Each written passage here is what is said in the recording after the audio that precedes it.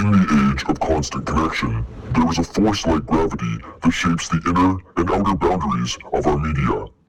The pure force of signal, the pushers and pullers of knowledge, the invisible barrier. The ears of many hear the story of few, and few can relate. Disconnection of orbiting voices is the next paradox of the century. Hey, priests gotta have fun too sometimes, and at least not with fucking little children.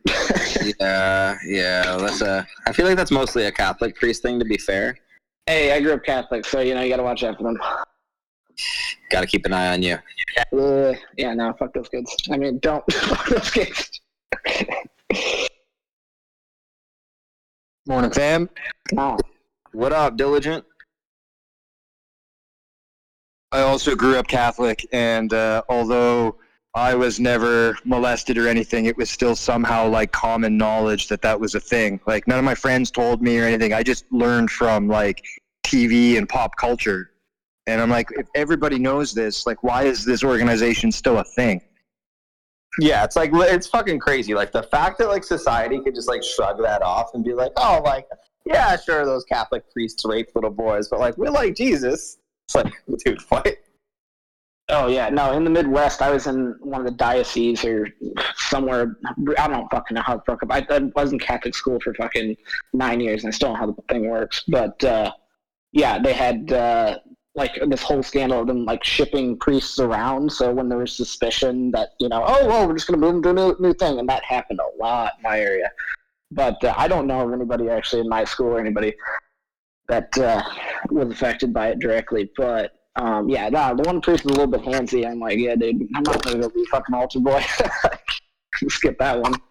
Yeah, dude, like, I lived in one town for a little while when I was a teenager that, like, there was, like, a big Catholic church in the town, and it was just, like, common knowledge that, like, they had these, like, altar boys who, like, lived at the church, like, with the priests, and, like, they were all, like, 12 to 14 years old and like super young looking. Like all of them were like super, super, super young looking. And they just like lived with the priests and like didn't talk to anybody in the town. It was mad fucking weird, dude. That is pretty freaking sketch. Yeah, dude. Like I'm about as pro Christianity as anybody, but the Catholic Church is mad fucking weird. Even if like the theological stuff is like largely correct, which I'm not sold on, but like, even if it is, the Catholic Church is really like from a political point of view, like, the actual like the governance and all that kind of stuff, like the Catholic Church is like fucking satanic. Yeah, I feel like the Pope has got to be a Satanist.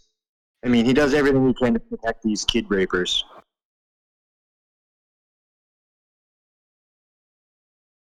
And actually, I say he, but I mean, it's a position. There's been multiple. I've run with the third and one time, and they all do it. Every one of them. Yeah, I mean, I don't know that I think that literally every Catholic priest like fucks kids, but like I do think it's a huge chunk of them. Well, I meant every pope protects the priests who do it. Oh, that definitely seems to be the case. I don't know much about it, but I was actually telling my roommate about this, that like I'm aware that there is like a theory that at some point in the 20th century, I want to say in like the 60s, but I could be wrong about that, but that the Pope was like assassinated and like swapped out with a body double, and that like that guy was like, basically like propped up by like, whatever you want to call them, the fucking Illuminati, the globalists, like whatever.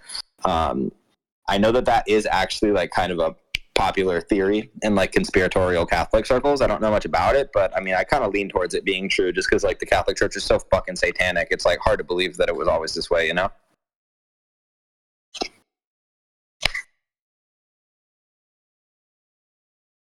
Yeah, honestly, I don't know. I mean, you hear some of the shit that like the Vatican did back in the day, like with the joust of horse or something in like the 1200s, and it's like, yeah, very, very holy of them. But no, I don't know. I had my best Catholic priest that I ever went to, because I told my parents I was like going atheist, because angsty teenager. They'd take us to the small church, and unfortunately, the guy died of a heart attack, and they demolished the church 10 years later. But it's a travesty. It's a nice church, but Yeah, he was like, yeah, no one is supposed to like believe these stories like literally. He's like literally telling like this shit's not true, but like it is true in this sense. It's like, oh hey, someone actually gets some theology about this and like tries to explain this for us idiots, and just goes right over the head of most people. But yeah, the older I get, the more religious I become, and the more I quote from the Bible, which that's one good thing out of the Catholic Church. I know me some Bible.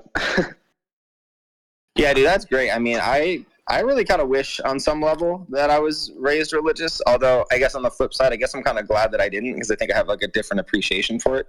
Like I always just kind of grew up thinking like religion was kind of dumb, like I kind of had that like normie position, like, oh, like religion's just fucking stupid. This is for people who like don't like science or whatever. But then like, I kind of came to it like through reasoning and, like those types of pursuits. And I mean, I couldn't be gladder for it, man. Like religion is based and atheism is fucking gay. Well, to be fair, I mean, I grew up in the Catholic Church, although we weren't really very religious. We were just sort of, members who went on Easter and Christmas and whenever I went to visit grandma on Sundays, but wasn't super religious. But I did grow up going to Catholic school, and I also felt religion was retarded. I mean, I was taught like, from a very early age, it's like, well, Adam and Eve had sons and one of them went off and found a wife. It was like, wait, what? From where? Shut up, don't ask questions. And that was the kind of response that I got. And I was like, well, this is fucking retarded. I figured that out when I was like 8. Yeah, and that's the thing that like, I try to like reach a lot of Christians on, is that like, it is possible to be religious and like hold these beliefs true and to not be retarded at the same time. Like it is actually possible to do both. And there is a certain like, I don't like buying into the whole like kind of kind of general normie stereotype of like all religious people being stupid, but like the stupid religious person is a real archetype. Like that is a real thing, and it's definitely a giant turnoff for people. It's like that's the only exposure that they have to religion, Yeah. Going back to Catholic school was I had a similar experience of like, yeah, this is fucking retarded. I remember like I was in like fucking 2nd or 3rd grade, and I got in trouble because I was like, yeah, I want to be an archaeologist. Go find fucking Jesus' tomb. It's like, no, he literally resurrected. I'm like, that fucking makes no goddamn sense. His body's got to be there. There's got to be some fucking proof of this shit. And I got fucking like an F on that paper. And I was like, the fuck? This is stupid. But no, I didn't really like fully go into the atheism side until confirmation. Like I took that shit seriously, and like YouTube was a new thing. There's a bunch of atheists on there. Like, oh, this is great, but it's just like autistic atheism. Like, of course the world was made in 3 days. Oh, look at these fucking retards. And there's a big push against like creationism and stuff, which I support yet. Because like it's kind of bullshit. Like science is science yet. And if you're trying to teach people, like probably teach them the bullshit is not the move. But yeah, it wasn't until like I don't know later with like Jordan Peterson that like he started like explaining more of the theology, and really actually Joseph Campbell got me on that, and that's how I came back to Jesus. Yeah, dude, that's what did it for me too. I mean, like there is no single person that is responsible for me becoming Christian than Jordan Peterson. I mean, like his way of explaining Christianity as like this like useful archetype of like the logos and all that is it's so profound that like again I came at it from like the logic and reasoning side, and then like once I recognized that like the archetype aspect of it was true, I became more and more open to like the actual like divinity aspect of it being true. Moses, I see you have your hand up. You don't have to raise your hand. You can just chime in, homie. No, yeah, but I just want to remind you to put recording in the top of the room, bro. I got a good call. Good call. Yeah, we're gonna be recording this space for Moses.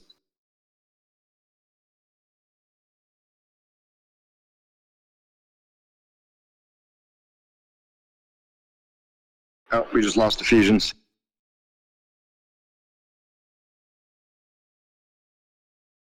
Booted himself down. Purgatory. No, I'll join later. I got a dip. Peace out.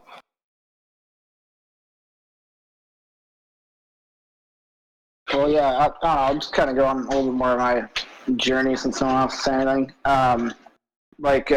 For me, it was listening to some of the Joseph Campbell lectures, like interviews that he had. with like Bill Moyers.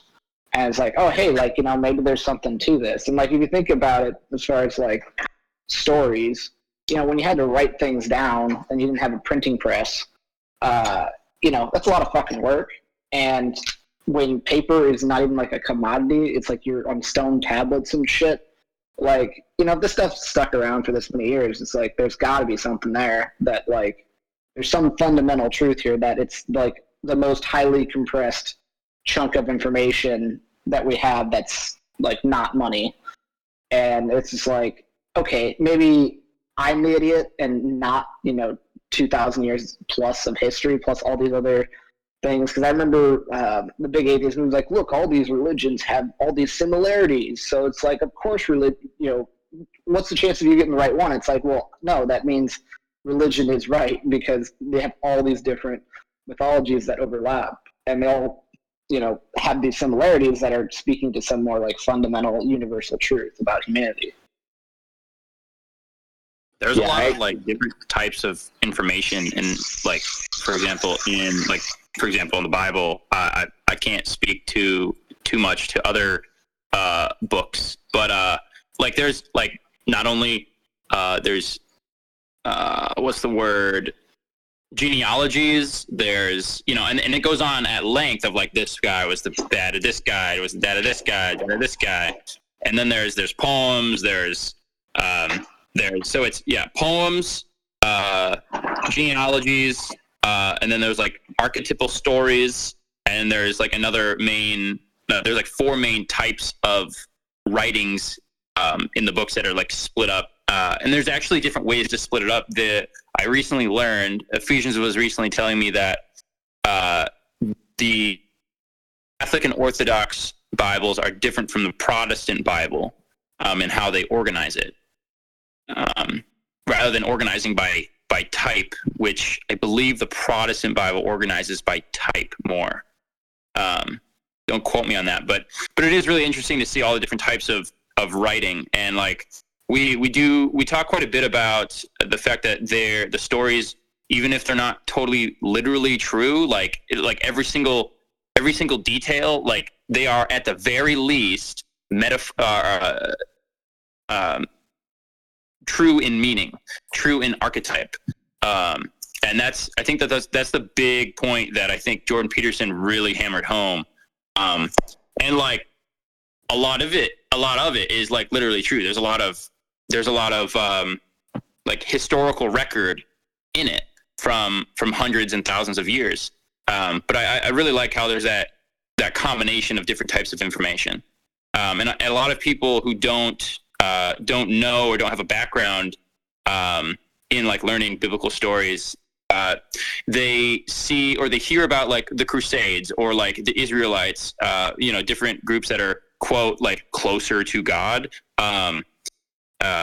They're like, oh, they did all these bad things. Like, look, this guy, you know, had like sexual relations in this way, or like, you know, like murder these people. It's like, yeah, like they did a lot of fucked up shit, like a lot of really fucked up shit. And it's not condoning it. It's not saying like, oh, this is a good thing. It's just like, yo, like the Hebrews, they're just as human as everyone else, you know, regardless of, you know, if someone thinks they're lizard people, but, yeah, they're just as human as everyone else. It's not just like a Hebrew issue. It is a totally human issue. The thing is with the Bible is that the Bible, even though it's full of people and they're doing messed up things, the story of the Bible isn't about people. Primarily, it's about God. And you have people who are sinners, and regardless of how bad you would or we would perceive that sin to be today, the whole idea is that everybody's a sinner and some people are saved. And it's not because of the works that they did, because their works were evil and sinful, but it's the work that Christ did on their behalf in order to save them. And that instead of justifying yourself before God through your own works, you stand justified before God because of Christ's works on your behalf, and that you receive that only by faith. You know, this is why Christianity is completely upside down and different than every other world religion and irreligion, because irreligion is even a religion. It's way of justifying yourself to your own mind or to your made-up God or whatever. And only Christ can actually save you or save me or save any of us, because we don't deserve it. And that's the whole story of the Bible. That's the whole picture of the Bible. It's a story not primarily about us, but primarily about Christ. Can I? Can I just? Go ahead. Yeah. Thank you so much. Firstly, I would just wanted to give a shout to Diligent Ninja. I'm here because of him. I follow him. Having said that, we are talking about God, and we are talking about religion, and at the same time we are talking about the Bitcoin. So I just have one question to put forward to you. If at all we have options, that does seriously mean that we are not convinced enough. We don't have much conviction. If we have options to choose between A and B, between Bitcoin and Ethereum, between whatever, let us just take it to another level. Let us just talk about life and God. Having said that, but I wanted Bitcoin to be there as well. If we have options to choose, are we convinced enough? Question mark first. Second, I have a lot of things to talk on. I'm so sorry if I should not be saying this, but having said that, this is an open mic, and we can all have opinions, and we should respect each other. I truly want to know from someone who was just speaking before. He was talking about God and about Jesus, and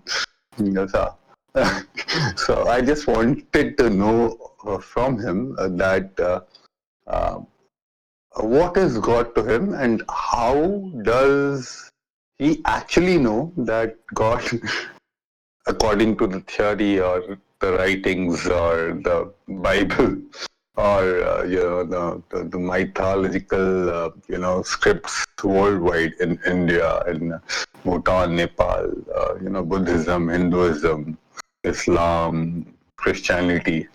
How are you so convinced that the God exists? This was my second question. The first question was, if you have options, how do you really feel that you are convinced enough? Let me try to clarify your question. Is your question about like the nature of free will, or like if you have options of like different religions and belief systems, like how do you come to one? No. My question is about My clarification is just like, could you try to simplify your question as much as possible so you can understand?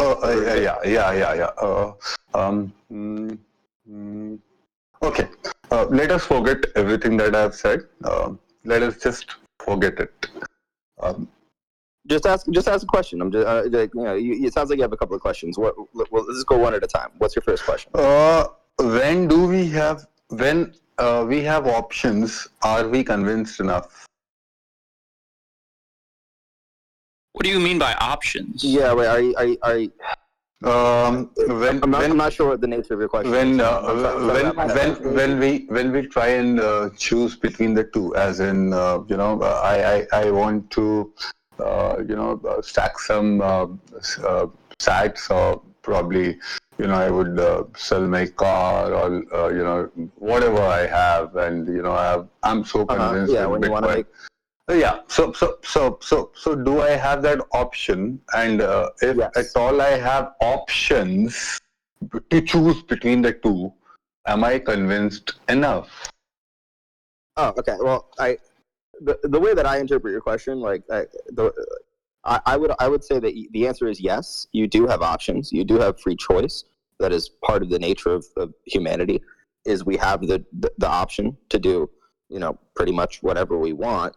But that doesn't mean that a choice that we make is the right choice, right? Like you have the free will to make, whatever decision you want.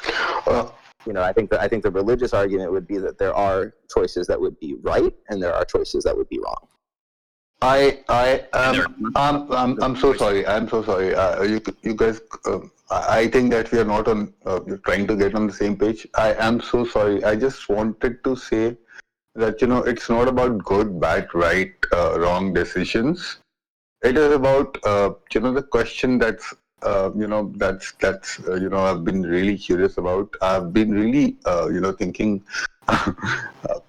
The question is, if as you said that we have free will to choose between options. We have free life, free will, democracy, free world, and all those things.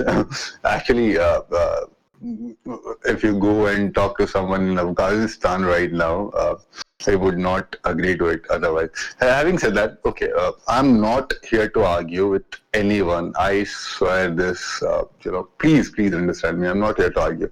Okay, if at all we have choices, do we choose the most optimum out of the choices we have? And what is the reason that we choose, out of 10 options that we have, what is the reason that we choose one? Well, I think that people choose, different options, and like in the context of like belief systems, like religion. I mean, I think like people choose different religions and different belief systems for lots of different reasons. Again, like I think the nature of humanity and like our relationship with God is that we have free will. We have the ability to make whatever decisions and to have whatever kind of belief systems that we choose to adopt. But I certainly would argue, and I can tell that you're not somebody who agrees with this, that there is actually a right answer to this stuff. There is a correct answer to this stuff, and I understand how that can seem like an outlandish claim that like there is a correct answer to at least the majority of like kind of spiritual questions, right? But my answer would be like that. Yes, there is one. I think Christianity is the correct religion. That's not to say that I think that it's not to say I dislike people who have other religions, but I do think that there is a correct religion. And I mean, there's a lot of different ways that people practice, and I may or may not agree with those on a give or take basis. But I do think that there's a correct religion. I think Christianity, and I think that the way that we know that is through like the fundamental principles that religions teach. And I think that the fundamental principle that Christianity teaches, I guess, is actually twofold. It's one around forgiveness, like the idea that it's the rejection of an eye for an eye. The idea that you to have a civilized society, you have to actually be able to forgive people to an extent.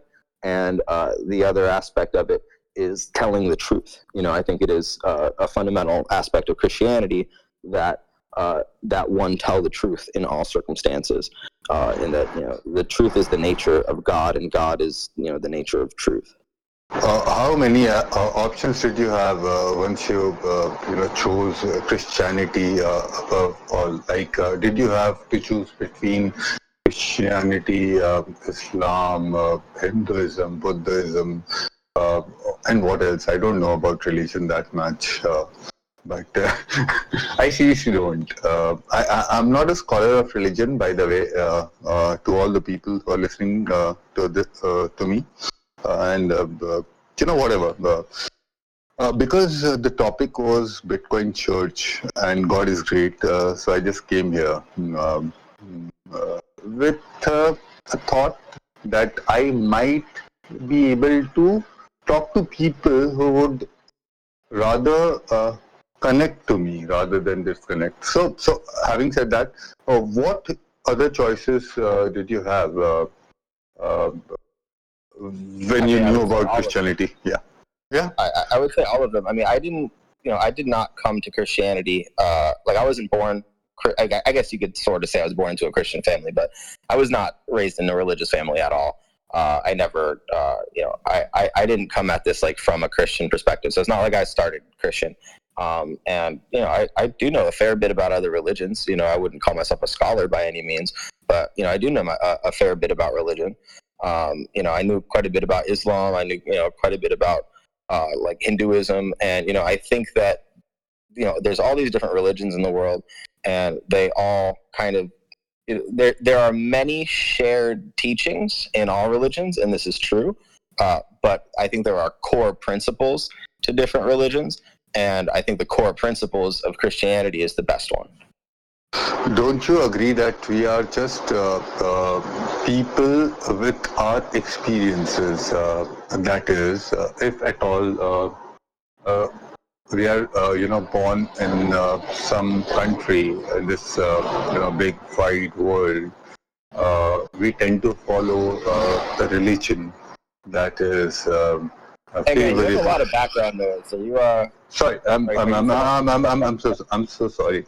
My question was, don't you think that we are just born in a country and we tend to follow the religion where we are born into? Yeah, no, absolutely, but that doesn't mean that it's ideal, right? Like it's definitely true that like if you're born in a Hindu culture, you're likely going to be Hindu. If you're born in a Buddhist culture, you're likely going to be Buddhist, etc. Right?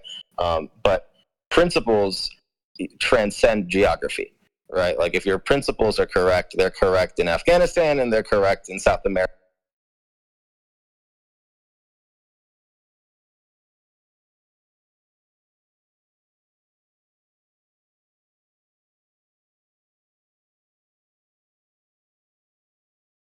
It's not that. It's just that, like, on a high level, like, if you actually get into the philosophy of all of these different religions, the only one that is truly logically consistent is Christianity. The idea of Christ as, like, this forgiver and truth teller, because, like, with all of the other religions, there are, like, real, like, fundamental problems with them that you just can't get by that that Christianity does. I don't know what religion is popular where you live. If I had to guess based on your accent, I would guess Hinduism. And my general beef with Hinduism is not that they're like not good Hindu people. In fact, there's a group of people who are not blood related to me, but who like I consider family, like, I call like aunt and uncle and shit like that, who are Hindus, who are from India. But my problem with Hinduism is that it's a polytheistic religion, and it worships all of these different gods who perform all of these different functions. And I think on a high level, the philosophy of worshiping multiple gods is actually much, much worse than the philosophy of worshiping one master god, right? Because when you worship all of these little gods, it leaves a lot of ambiguity for morality. You could worship the rain, or you could worship the sun, or you could worship sex, or you could worship money, or whatever. Whereas the idea of worshiping like the master of the universe, who like granted all of this stuff, and rejecting worshiping other idols, right? Which Hinduism is big into idols. Rejecting the worship of idols. I think that philosophically that's actually sound, whereas philosophically polytheism is not sound. Does that make any sense?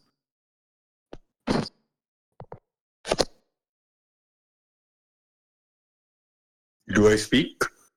Yeah, go for it. No, that didn't make any sense. Having said that, I always said, once we started it, I always said that I'm not a scholar. I'm not a preacher. I'm no one, dude.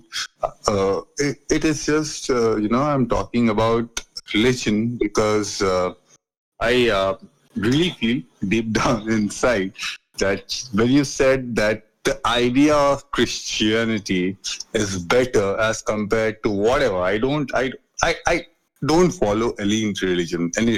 I don't consider myself to be Hindu, Muslim, Christian, Buddhist, whatever. Okay, well, give it a shit, dude. Give it a shit. I must tell you that I've found a space wherein we can actually discuss things like this. Having said that, yes. So I don't consider myself to be related to any religion. Second, as you rightly said, I already agreed to you that yes, the idea of Christianity or the idea of whatever is that we tend to follow. And it is just a mere idea. My question is, how do you tell me? We are just talking, my friend. I swear, we are just talking, dude. Yeah, dude, don't worry. You don't have to Please, no, because I'm scared of these phases, dude. If you talk about Bitcoin, people talk about Bitcoin, and then This is a safe space. And then you are just hated, and then this guy doesn't know a shit. Crypto culture, this, that, blue, blah, blah, bullshit. Well, let me ring you in for a second. Let me ask you a question. Do you believe that it is important to tell the truth no matter what? Yes, definitely. No. What? It doesn't matter what I believe in. Well, no, I'm asking you, right? And this is like Matt is technically the host, but like it absolutely fucking doesn't matter what I believe in. It doesn't. Please. Well, you're entitled to that opinion, right? But like this is the space we're doing.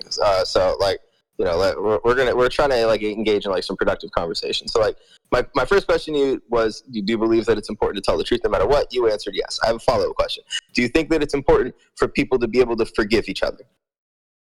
Yes. Okay. Well, my argument simply is that the fundamental principles of Christianity are A, telling the truth no matter what, and B, forgiving. And if you believe that those two things are not just important, but are the most important principles that humans can guide themselves by, then whether or not you literally believe in the resurrection or anything like that, you're a Christian. Whether or not you recognize it, those are Christian philosophical points. Now, if you don't agree with those things, that's fine. You're entitled to that. But my position would be that you're wrong. I'm happy to be wrong. I'm right, cool. Anything that isn't based in forgiveness ultimately is suicidal. No, I don't agree with anything. What I'm trying to say is, I'm as I already clearly stated, that I'm not here to prophesize bullshit or whatever. You guys can just get me out of this space whenever you want. I won't feel a shit about it. I won't feel bad. I would still follow Diligent Ninja, and I would start following Mate and. Yeah, no worries, dude. Listen, I mean, we probably are. So I don't give a shit. If you are talking about religion, I don't give a shit. When you say that this religion teaches us to be kind, to be good, to be forgiving, this, that, whatever. Did you write it? Did you write the religion? Or do you really accept that someone has written the Bible? Equally, someone has written the Hindu mythology, and the Buddha had his disciples. But there was someone who actually the holy books wrote it. The holy books for Hinduism are the Bhagavad Gita, the Mahabharata, and the Upanishads, I believe. I don't know. Yeah, exactly. Mahabharata. If I get interject here, Sovereign, if I get interject for a second, I understand the argument that there are all of these different holy books all over the world, and like they're all written by man, and who's to say who's right. I understand that whole argument. My argument simply, and I do want to move on, and I'm going to bring you down. You're welcome to continue to listen, but like we do want to keep this somewhat focused on like Christian stuff. But my argument is not that your argument that they're all written by man is like wrong. My argument is that you can actually analyze the philosophical meaning of all of these different books, and you have the critical thinking skills to decipher which ones you see value in and which ones you don't. And I would that from a critical thinking point of view, from a reasoning point of view, not from like I believe in Jesus point of view, you can actually come to the conclusion that Christianity is the objectively correct religion. That's my argument, and I recognize that you don't agree with that. I can't save everyone. My friend, I'm so sorry. This kinds, it seems very interesting. So I agree to you. I completely am in agreement, with you. It is not that, I'm just, I'm not feeling, any kind of, repulsion. What I'm just saying, as you said that, someone somewhere, yes, must be written, and, people, some person might have written the Bhagavad Gita and the Mahabharata and the Upanishads and the Ramayana, and someone must have written the Bible and the Quran in Islam, and in Buddhism, whatever. I have not read a single thing. My question is, yes, if at all you agree that there was some person who actually wrote it, why do we need to follow? Well, again, my position, and after this, I am going to bring you down, and it's not out of contention or anything like that, but we're just trying to keep this relatively focused. My argument is not that we should believe them because some people wrote them. Like, I recognize that people literally wrote them. My argument is that if you actually analyze these from the perspective of logic and reasoning, that you can actually choose which one is correct or not. You're welcome to come to the conclusion that none of them are correct. But I think you should approach it from that perspective. Like actually like understand the fundamental philosophical positions of these religions, and then analyze those against your own worldview. That would be my strategy. Anyways, Sovereign, thank you for coming up. I am going to bring you down, but I appreciate you coming on. There's something when it comes to reason and logic. Like God said to Job, he said, reason with me, right? Like, reason with me. I've given you a brain. Reason with me. The only thing is that at that point, God was speaking to a redeemed individual, somebody that was a true believer in God, that had recognized the truth of who God was, and not from his own reasoning, because Jeremiah 17:11 says that the heart is deceitful above all things. Who can understand it? The reason why it is deceitful is because it's fallen. It's in sin. Each and every one of us are born spiritually blind and dead. We need God to do something in us so that we can actually believe in the truth. So the truth gets revealed to us primarily through Christ, and then we have a redeemed heart. We have an ability, a newfound ability to use the God-given reasoning in a much better way than we had before we were, Christians will call it saved or redeemed out of death, right? So you become alive. You become alive to the truth. Everybody has a concept of truth, that there are things that are right and wrong. Nobody can agree on what they are because everybody wants to have their own truth. Now, of course, that's unreasonable. It's very subjective. There is a objective truth, and it's found in God himself. And that once you can have that, your mind redeemed, the Bible calls it having your mind transformed.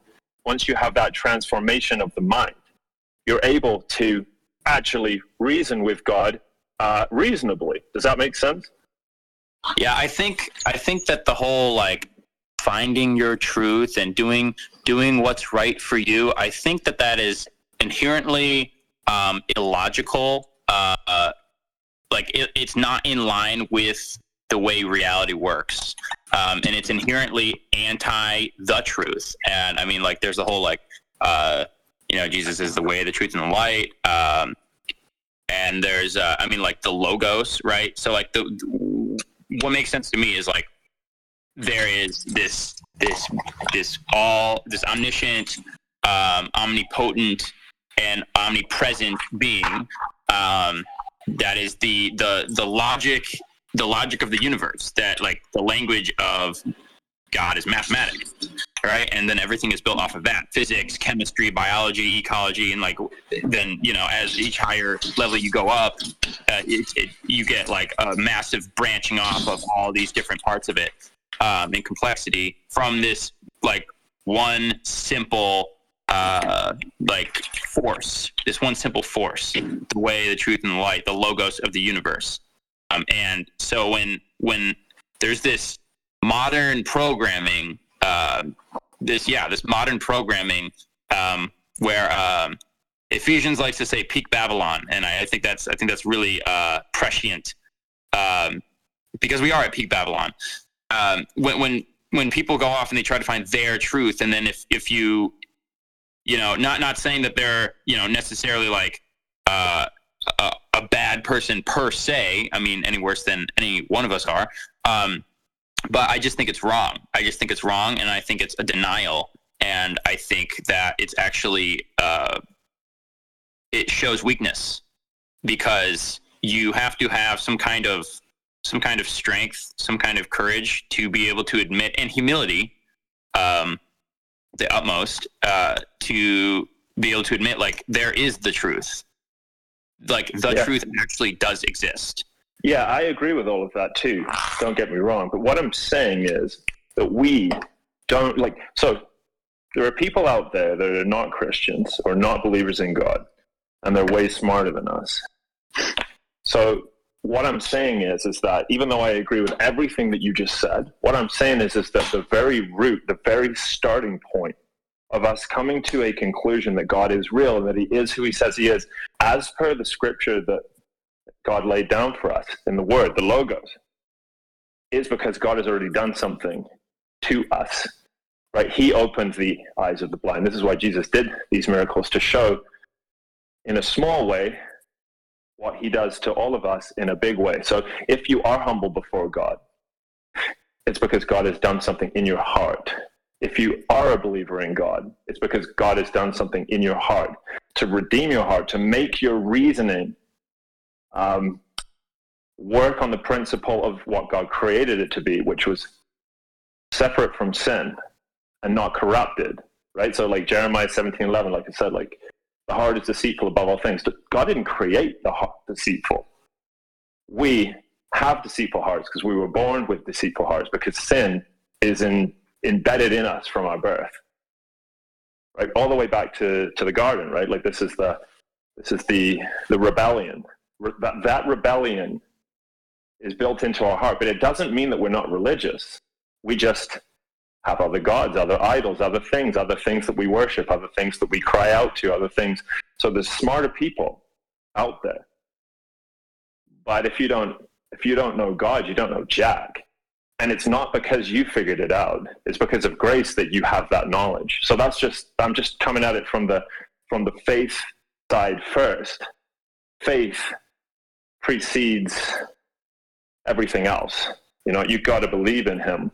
And he's made you, if you believe in Christ, he's revealed himself to you. He's revealed his grace to you, that you couldn't save yourself, but you couldn't redeem your own mind. But God has redeemed your mind so that you can think in his terms. Yeah.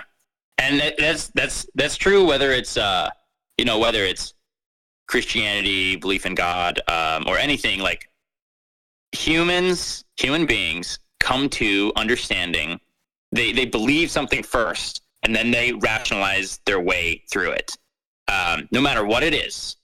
And I didn't know this. I didn't know that until, I don't know, the last couple years, perhaps. And a lot of maybe like rationalists or materialists, like atheist materialists, don't want to admit that. They there's this goal of being, and don't get me wrong, being rational is not a bad thing. Like, I enjoy being rational. Like, having a rational mind is a great thing. That is 100%. God gave you a brain, right? Like, wonderful gift. And being able to compartmentalize and separate emotion from rationality is a very it's a really big deal. And a really, I think that I have a general ability to do that, and I'm thankful for that. But I see a lot of people, it's like they're like, it's like this anxiety driven thing. They're like running on a treadmill and they're trying to be the most rational. You know, they're like, oh, I can't let belief, enter here. I can't let feelings enter here. But I think what they don't realize is that is actually a feeling. Their need to be like purely just rational is in and of itself an emotional thing. And there's no way to get away from that. And I think the reason why a lot of people, perhaps in that situation, have maybe they have like some kind of other issues in their lives, or mental issues, or anxiety that they're stricken with, is because they have that void and they don't know how to fill it.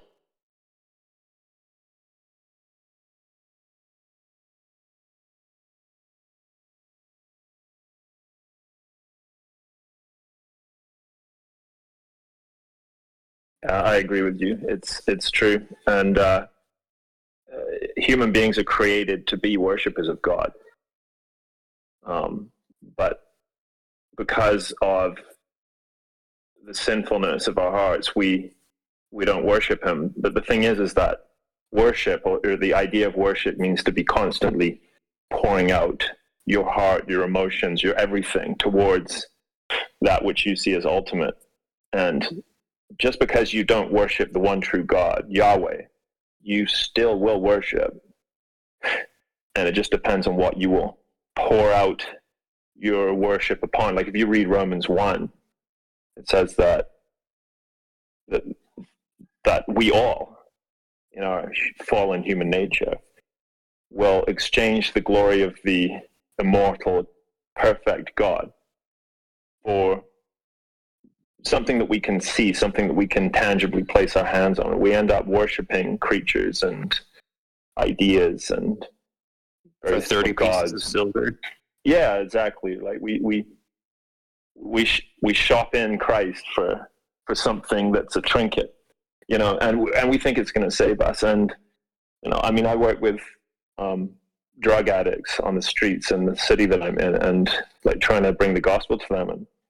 And you see it. They go to drugs and alcohol as their saviors, and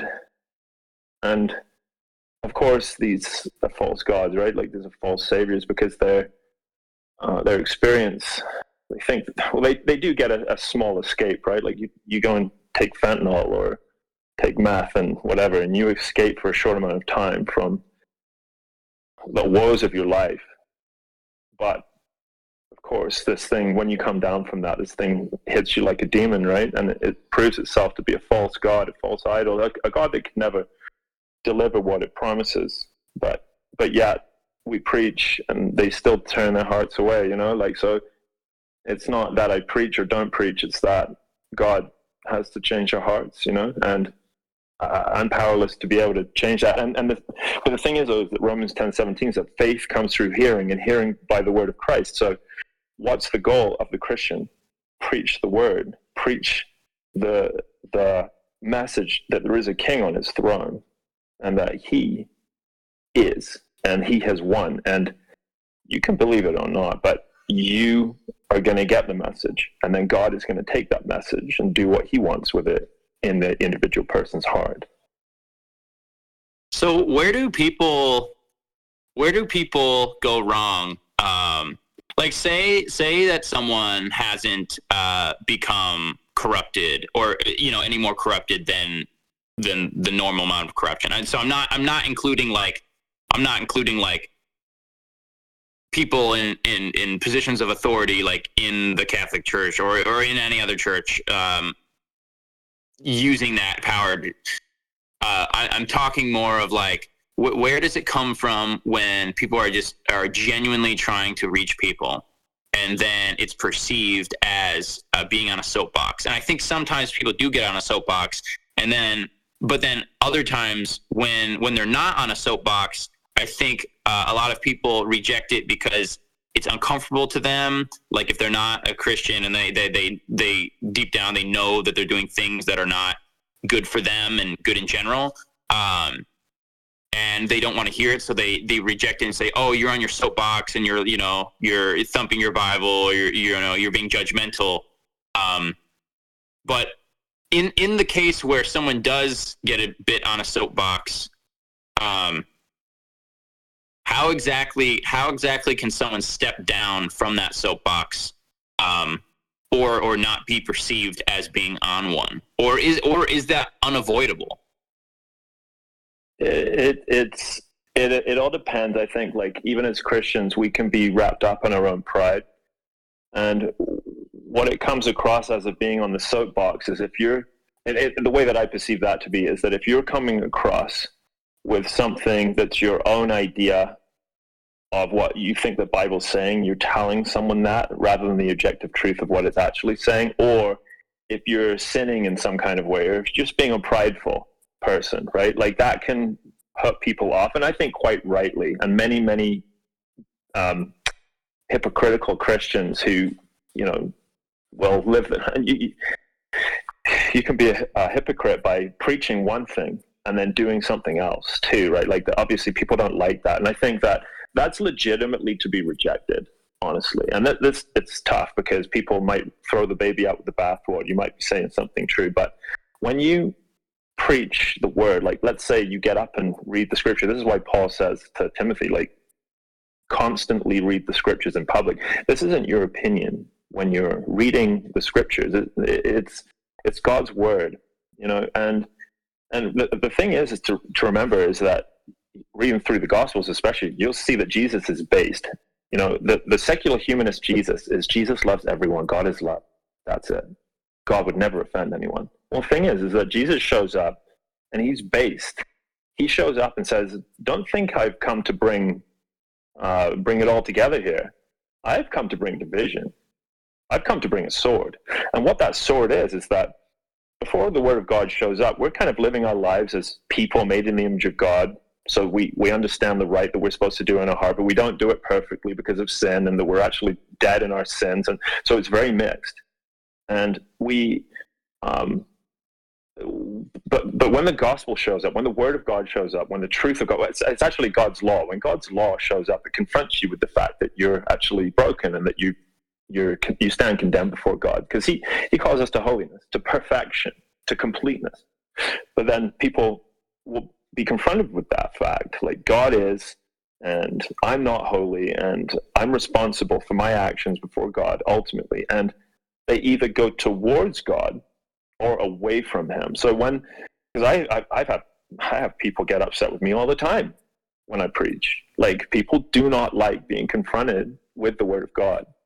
And it's like, don't shoot the messenger. But of course, the messenger's always got shot the whole way through the Bible, right? Like, every Jesus says, you brood of vipers, like, I sent the prophets to you and you killed them, and now you sit there and point to the prophets' graves and say, oh, weren't these prophets great?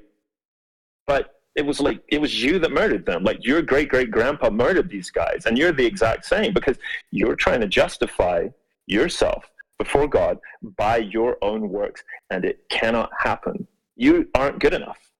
Your sins are too bad. So you need someone to do it on your behalf. And this is where the humility aspect comes in. Once you can recognize that God is, now this comes through God transforming your heart, right? Like, faith comes through hearing through the word of God. You hear it. Some people believe that. It's not because they're smart. It's not because they're, better than anyone else. It's because God did something in their heart so that they can believe it. And on the flip side, there will be people that will be confronted by that.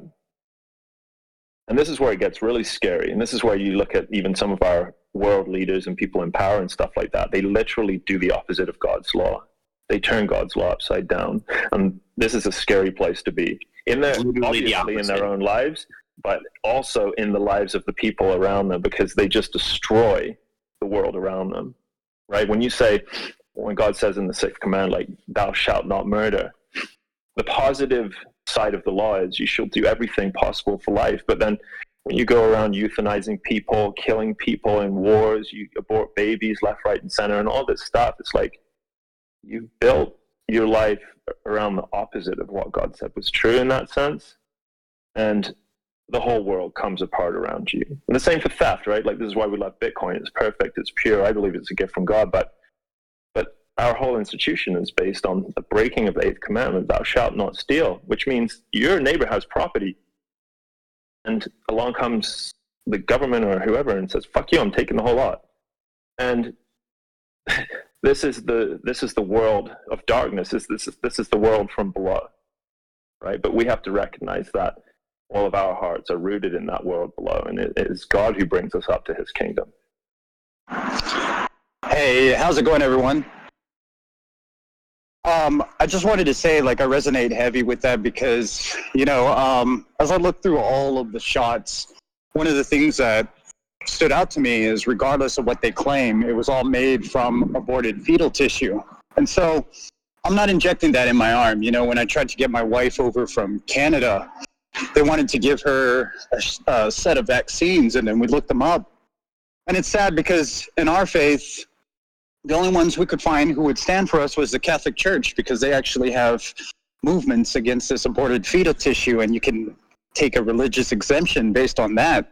So I found that very sad. And someone also put it that any institutional church that closed during this pandemic, that put man before the divine, the Lord is not with them, so to speak. They're so interested in this 503c tax exemption here in the States that they're not willing to stand before God, and put God first rather than the people. And lastly, I'll say, because I got to get back to work, is, I believe it's Revelations 15:4. We've already won, because it says, who shall not fear thee, O Lord, and glorify thy name? For thou only art holy. For all nations shall come and worship before thee, thy word made manifest. All right, y'all have a good day. God bless. Peace out, Brave. Yeah, I saw there were some people earlier who were like trying to come up, and I think maybe it was glitching out. You're welcome to continue trying. Like, anybody's welcome to come up. I think we're just having technical issues with spaces, which is par for the course. I just want to kind of carry on. I can't remember who was talking earlier. I wasn't paying attention, but the around the whole Bitcoin being this following the commandment of thou shalt not steal. But I think another Christian aspect of this with Bitcoin is the whole thou shalt not bear false witness. Like, when you price stuff in fiat, it's kind of a lie in some ways, in that what you intend to represent by pricing something in fiat is not necessarily the actual effect, because prices are moving around, and when you set that price, or when someone pays that price, there's a hidden element to that skews everything that we say, if money really is speech. And I think that's definitely I believe that wholly, that you are distorting what is said, and by that distorting the truth, and then you have this fiat food system, fiat everything system that doesn't really line up with reality, and it's sinful. It is the house built upon the sand, the melting ice cube. I don't know if you guys have ever heard of I don't know what book it's in, but there's the house that's built upon the rock, and there's the house that's built upon the sand. And Jesus is also referred to as the rock. And if you have solid foundations, solid principles, there may be some hurricane force winds that come your way. There may be a lot of people that hurl, a lot of vile things your way, but you have built your foundation upon a rock rather than sinking sand. And fiat is the epitome of sinking sand. It is the Tower of Babel built on a pit of sinking sand. I just want to mention. Oh, sorry. Go ahead.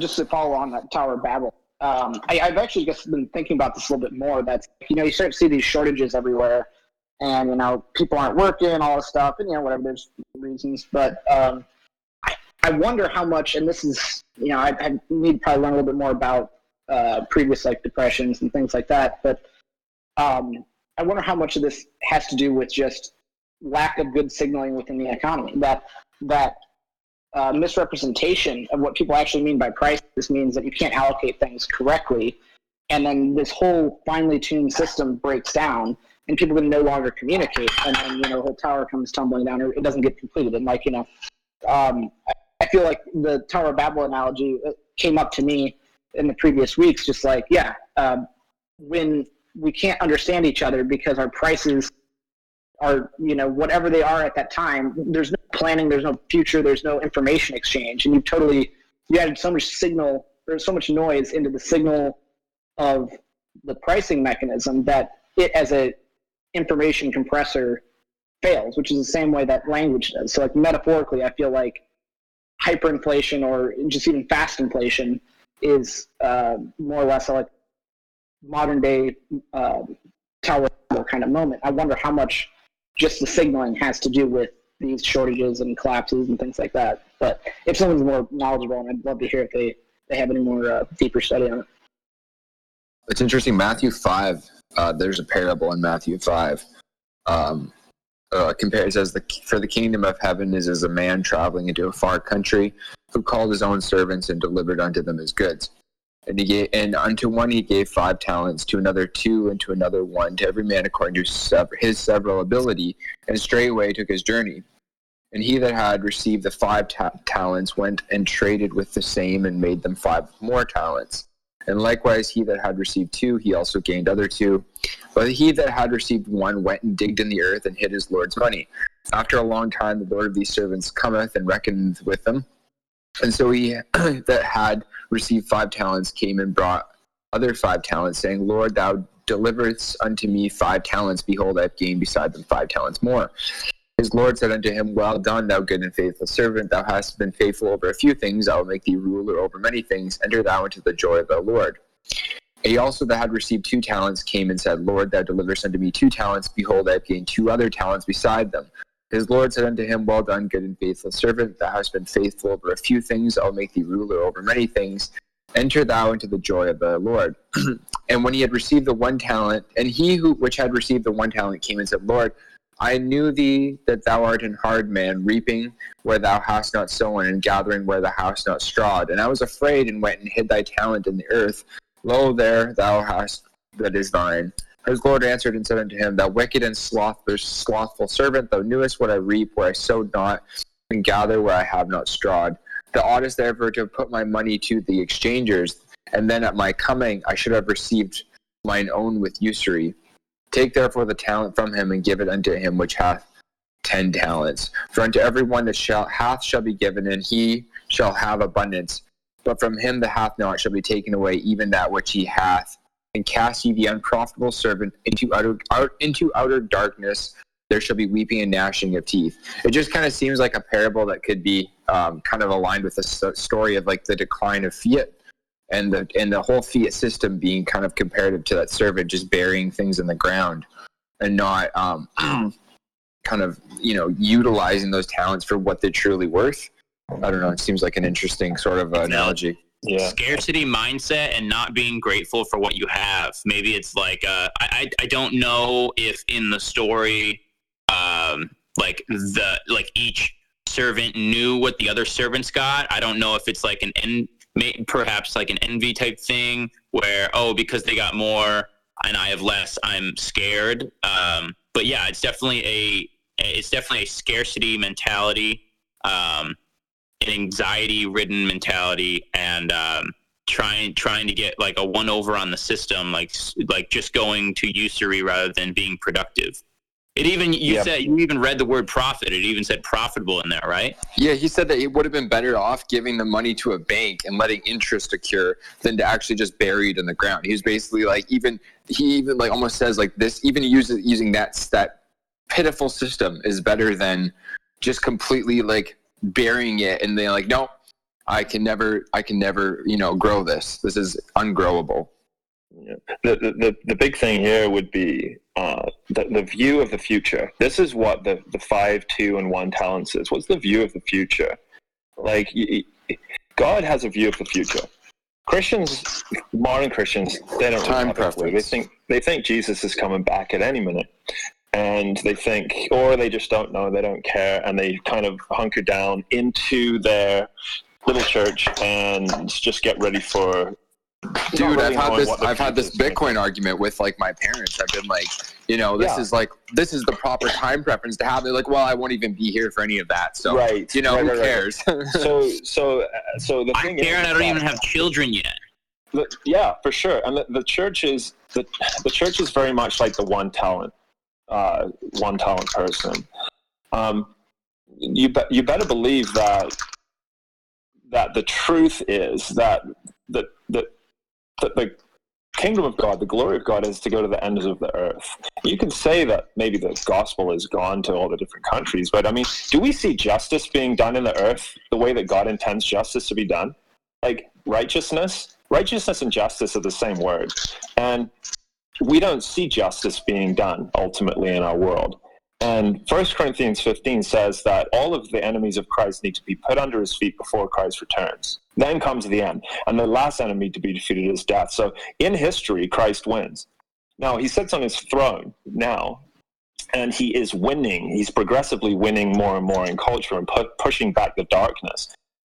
Can you push back the darkness using fiat dollars? There's no plan for the future using fiat dollars. It's a race to the bottom. It's entropy. It's coming apart. It's flawed. I cannot create generational wealth with fiat dollars. But the Bible commands me. It says, the righteous man will leave an inheritance to his children and his grandchildren. I hope to be able to leave an inheritance of money, at least, to my children, grandchildren, great-grandchildren, great-great-grandchildren. Let's take that a long ways. Jesus talks in terms of generation after generation, thousands of generations, to those who love me and obey my commands. So, but on the biggest scheme of that, obviously we can't see God's kingdom go to the end of the earth if the money is corrupt. So the enemy of evil money based on theft has to be put under the feet of Jesus. And I believe that he's doing that right now. James 5, yeah. I believe that he's doing that right now. I believe that Bitcoin is a total gift from God. Now here's the thing, like, I think a lot of people struggle with the whole idea that the Bible was written by people, but yet God carried them along, right? Like 2 Timothy 3:16 says that all scripture is breathed out, theonoustos, breathed out by God, and profitable for teaching, for reproof, for training in righteousness.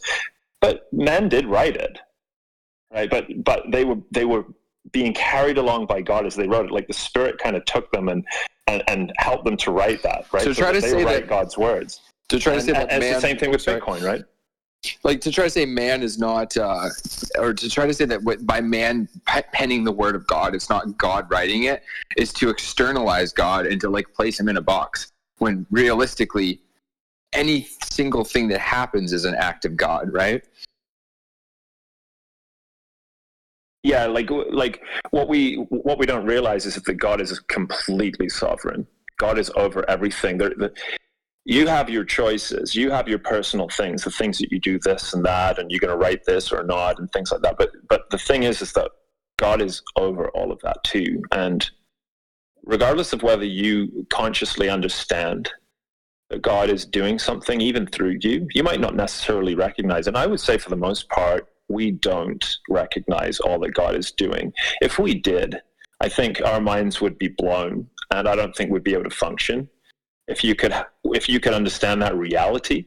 But the thing is that God is active. God is ever present. God is doing all things over and above what we do, and he's using all of the things that we do. So, you got Satoshi Nakamoto, whether that was Jesus Christ coming down and sitting on the end of a computer and, I'm just going to come back this one more time in between and just make this perfect money and then leave again. Or more than likely, he was using an individual in order to bring about something good in the world. And this is his plan.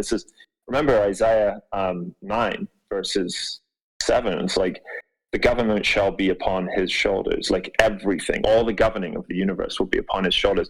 And it says, the zeal of the Lord will do this. And we need to trust that.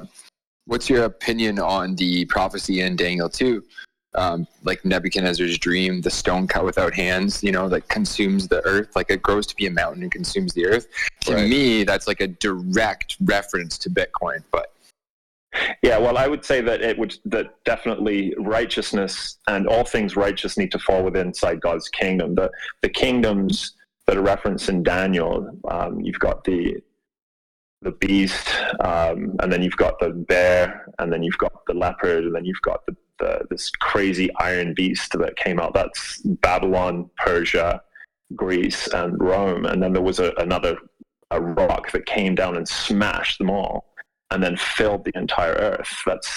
That's Christ and his kingdom. Christ came down, was perfect, obeyed the law, defeated Satan on the cross. Like he put the nail in the coffin of Satan's kingdom right there. He died, he paid for sin, he rose again to prove that eternal life was his. And then he ascended. And even Daniel 7 says that, I behold, one like a son of man came up to the Ancient of Days and sat down at the right hand. And that was a prophecy of the future of Christ's coming and winning. Christ won 2,000 years ago.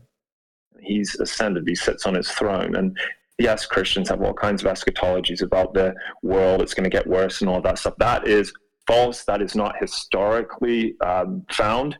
This is a very modern, recent thing within Christian church. The goal of history is for Christ's kingdom to fill it all in history before he returns. And Bitcoin falls in with that, because you cannot have corruption removed if you have corrupt money. You need to, like we say with Bitcoin, I agree, and it's not worshiping Bitcoin. Fix the money, fix the world. This is one of the tools that we can use for God to actually fix the world and make it a more just and righteous place. Like the timeline in Revelations, you think that we're probably a lot further along that timeline than the average churchgoer believes? Because to me, they seem to be kind of as all future scenario. And I would argue that most of what's depicted has kind of already come to pass. A lot of the brutal things have already happened. Yeah, so the Great Tribulation, the Christians bring up the Great Tribulation a lot. So the Great Tribulation happened in the years running up to AD 70. And if you want to look at what the grossest, most disgusting, evil, horrible time in history ever was, just look no further than the reign of Nero. When the beast of Rome came and wiped out the old covenant Jewish worship forever, it was a horrible time. Like the hills were covered in crosses. That was what? The hills, was 70 AD, right? That was 70 AD. So God throughout history has always been giving his covenant lawsuit against Israel, right? Like you've turned your back against me. Like I gave you my law and I said the blessings if you obey and the cursings if you disobey. And they constantly turned their backs and disobeyed. And then he said, okay, you know what? It was always about faith and not about blood. This is why racism has to be killed right here, because it's not about your race. It's not about your particular bloodline. It's not about who your parents are. It's about faith. And the true Israelite is the one who believes in Christ by faith. And it was always that way.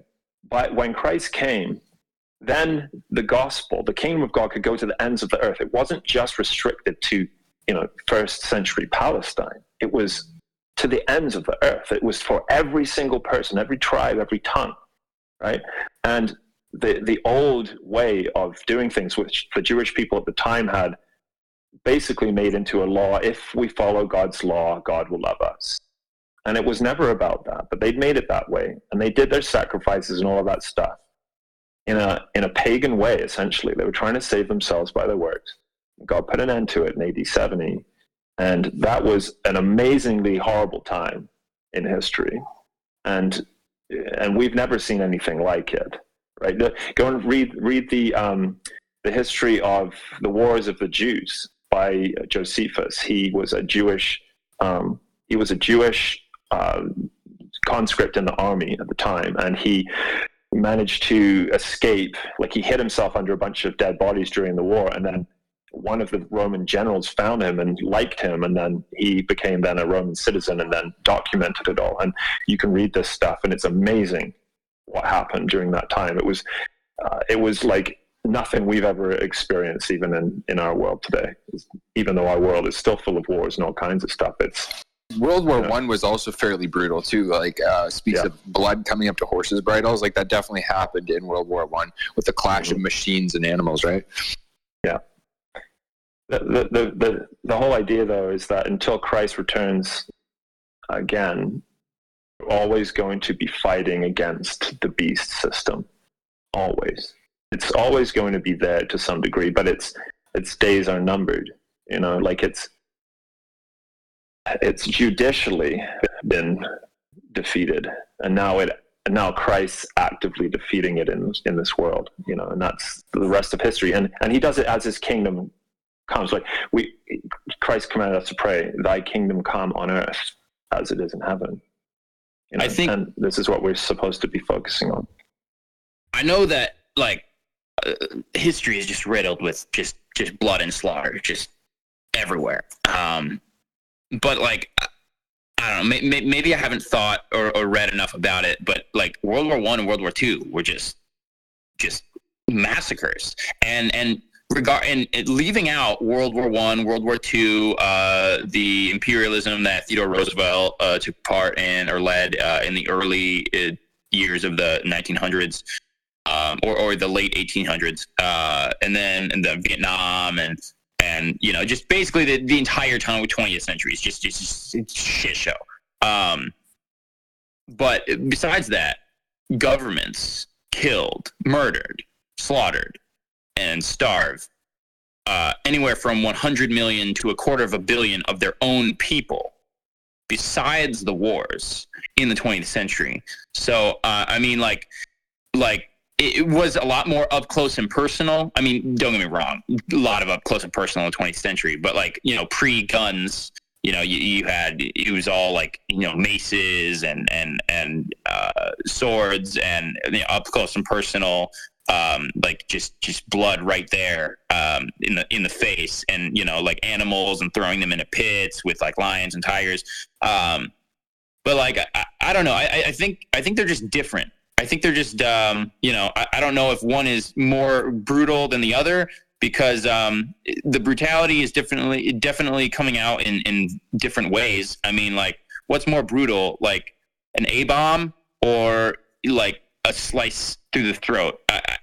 I don't really know which one. That's a great star from heaven, right? That's what I think personally, that like the nuclear bomb dropped on Japan is the great star of heaven that fell from the sky, fell into the sea, right? And then it polluted a third of the waters. I mean, we had Fukushima releasing nuclear waste into the water. It's the same type of you know, decay.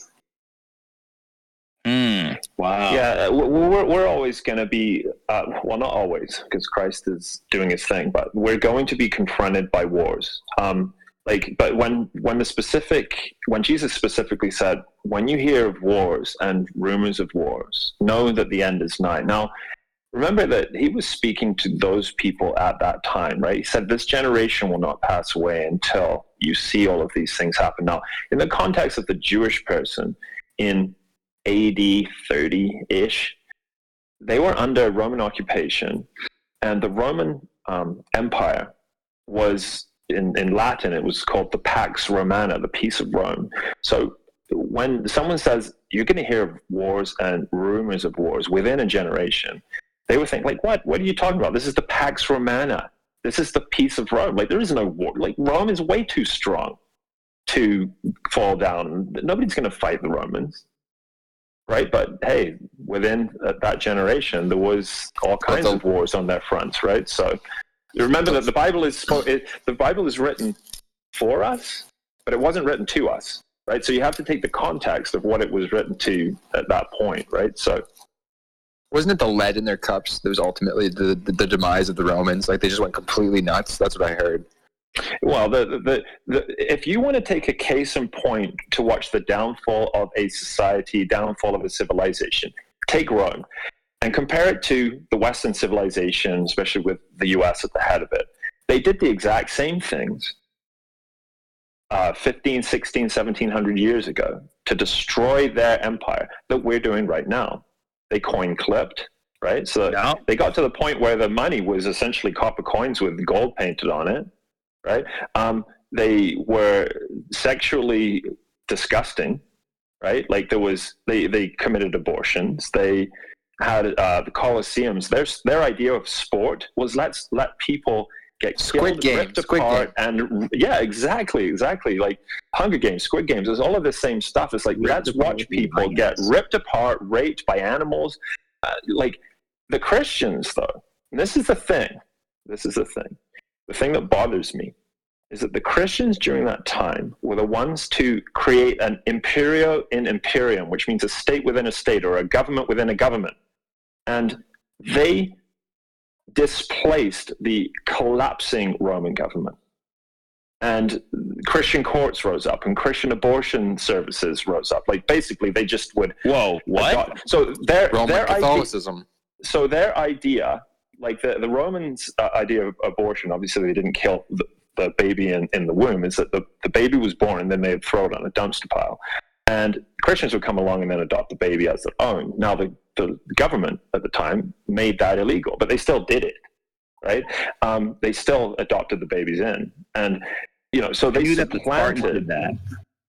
Yeah, so they oh, yeah, and lots of cultures in history have dashed their babies onto rocks if they didn't get the baby that they wanted, or...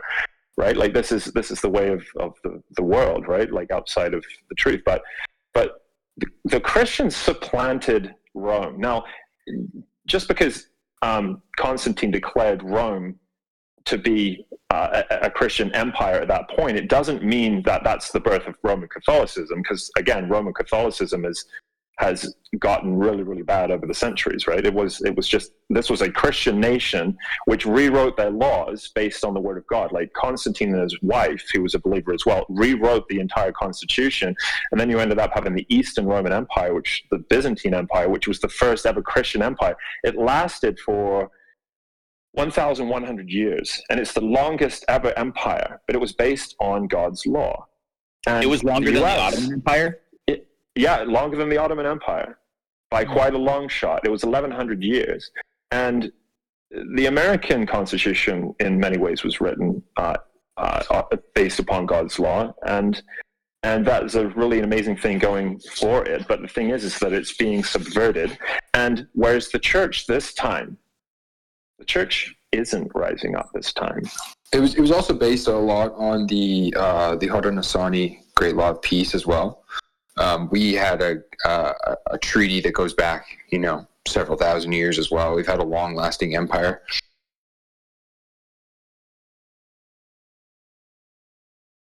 Yeah, I don't know American history, but wait, which empire? What treaty? The Haudenosaunee, so my people, the Mohawk, the Oneida. There's six nations in total. And we've had the Confederacy of the Five Nations, and we have this in our history going back, 2,000 years possibly. And it was we had something called the Great Law of Peace, which was our governing sort of document. We still hold it as valid to this day. And the Constitution of the United States was drafted actually off of it loosely. There was actually chiefs that sat in on the kind of drafting of it and gave advice. And look how the federal government has just subverted all of that and just gobbled that all up. And the same thing has happened in Canada. Like there was treaties with the Canadian First Nations people here as well. And they had the right to be their own people. They had a treaty. They were never beaten. They were never defeated by the British. And they had their own land. But then, of course, the crown comes in and just completely subjugates them, just as they subjugated all of us under their fiat evil system. Yeah, Chief Tayundanuga, he's actually my avatar.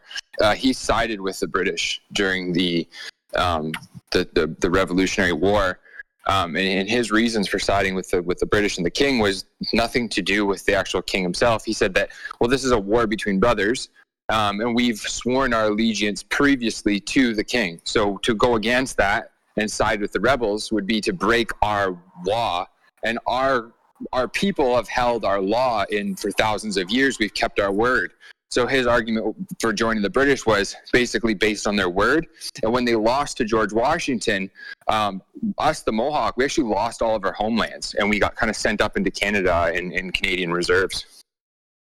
Wow. I mean, this is just the fiat world in a nutshell, right? Like, it really is. I don't believe that nation states should exist at all. I don't believe that we should have borders. We should have passports. We shouldn't have any of these things, because the people in local areas should have their own sovereignty, and that you can then work within the smaller local areas too. And we should be free. Like, passports weren't even a thing until 100 years ago. Well, I don't believe we should have socialized borders, but like if we have, assuming private property, you have private borders. Yes. Yeah. So the borders are God's law, not fences and border guards and politicians. This is also called natural law as well. It's what actually all Indigenous people are governed under, is natural law. Yeah, I mean, natural rights, natural law, what have you. I mean, it all comes from the individual is sovereign. And, someone was saying, yeah, God is sovereign. This was probably about 20 minutes ago. And I was just thinking, like, people don't understand, a lot of people today, they don't understand sovereignty. And I think, like, pulling yourself away from sovereignty because you want, like, convenience, you want safety, security. It's literally pulling you away from God too, because to better understand God, you have to understand sovereignty, because that's part of the whole package. And if you don't understand sovereignty from experience, it's going to be a lot harder to understand God. So like having, like, ceding your sovereignty to a quote sovereign is keeping that separation there, and they're banking on that. That's literally what they're banking on. They're banking on that separation, and it's my thought that sin ultimately is separation. It's ultimately separation. And like I've seen this like the graphic of, like, there's like a chasm, and then there's like the cross that goes in the middle and connects it. And yeah, like, love ultimately is connection, and sin is disconnection. So they are mere images of each other. I think, and another reason why this all makes sense to me is because Jesus is the prototypical, or he's like the prototype, well, for lack of a better word, the ultimate perfect version of a man and God, right? And so that is, it's like sovereignty, it's like individual sovereignty all the way up, because God is the ultimate sovereign, and then it's like a connection to our own sovereignty, because if you destroy the individual, it's like if you're anti-individual, you're anti-God, because God is an individual, and God is in all things. But it's like this paradox almost, where it's like God is the logos and the logic of the universe, but then also God is an entity, a single deciding entity. Whereas, like, today, if you are someone who is strong-willed and, like, makes decisions, you may be seen as a tyrant, because all of these constructs are taking agency away. And that's why ultimately I do think that democracy is actually just, it's a shoo-in. It's a shoo-in for taking agency away. And I get that, like, the ancient Greek city-states were different. It was different centralization. And sure, if you have up from the bottom, you have some people that have voting rights in, like, say you have like 5 people, and then you can vote amongst those 5 people. Sure, you could say technically that's democracy, but it's democracy. It's consensual in the sense that, like, they're coming into it, and they are people with agency. Whereas the way that it's done now, it's democracy, but it's like this mass amalgamation of a bunch of people that don't really have a say, and it's not actually a voluntary sovereign decision. 4 out of 5 citizens love democracy, right? Huh? 4 out of 5 citizens love democracy, right? Yeah, right. The thing Exactly. is with democracy only works when I should say only works, or works best when the collective religion of the people are the same.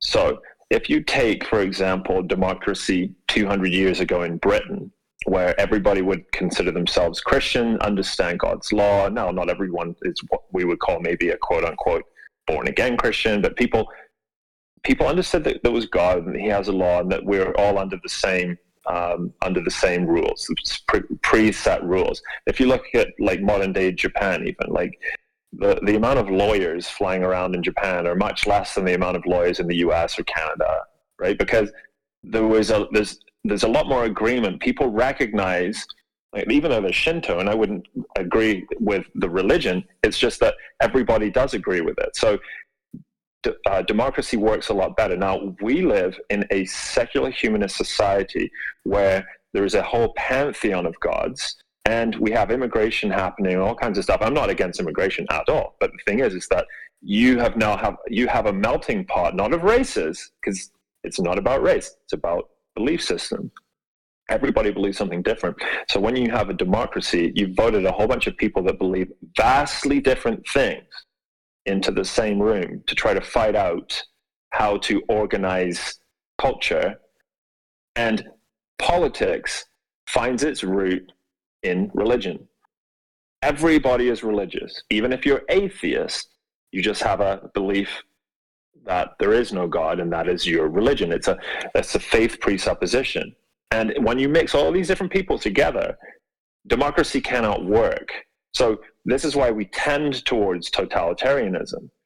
Secular humanism is not strong enough to hold culture together. So we are going to move towards one or other of the religions. There's also no skin in the game. What do you mean? Like it's like if you go back to the founding of the United States, and there was only property owners could vote initially, and a lot of people read today. They go, oh my God, that's racist, that's sexist, all that. Well, at the time, I don't know if it was anyone who was non-white, but African Americans, blacks for sure, could not own property at that time in the United States. Women could not either. Now, I understand the property ownership for voting. That makes sense. But, just allow anyone to own property, right? So then you take all that, the whole sexism, racism thing out of it. And if you own property, then you have a skin in the game, whereas now you have, landlords versus renters. You have all these different dichotomies of not only are you on the opposite end of a contract, which is typically a mutually beneficial voluntary contract, and now the different sides of those voluntary contracts are pitted against each other and blown up and mass and then extrapolated to the entire society, so that we are, if you take that to its end game, we are literally incapable of having any interaction with each other at all whatsoever without some kind of... your mic's on. You're washing dishes or something there. Oh, yeah, shit. Sorry, I was going to say something. I was letting... yeah, well, actually, if I got the floor, I would just want to kind of tie back to the whole, God works through individuals. And, Satoshi is, it's God's work, really, because if you think about it, it's it's kind of an embodiment of the Christian values, regardless of whether he's Christian or not. He's still embodying Christ, or Christ is embodying him, or is embodied within him, or her, or whoever. But kind of going back also to the United States, though, everyone said, America's a Christian nation, and it's like, it's not a theocracy, but it is a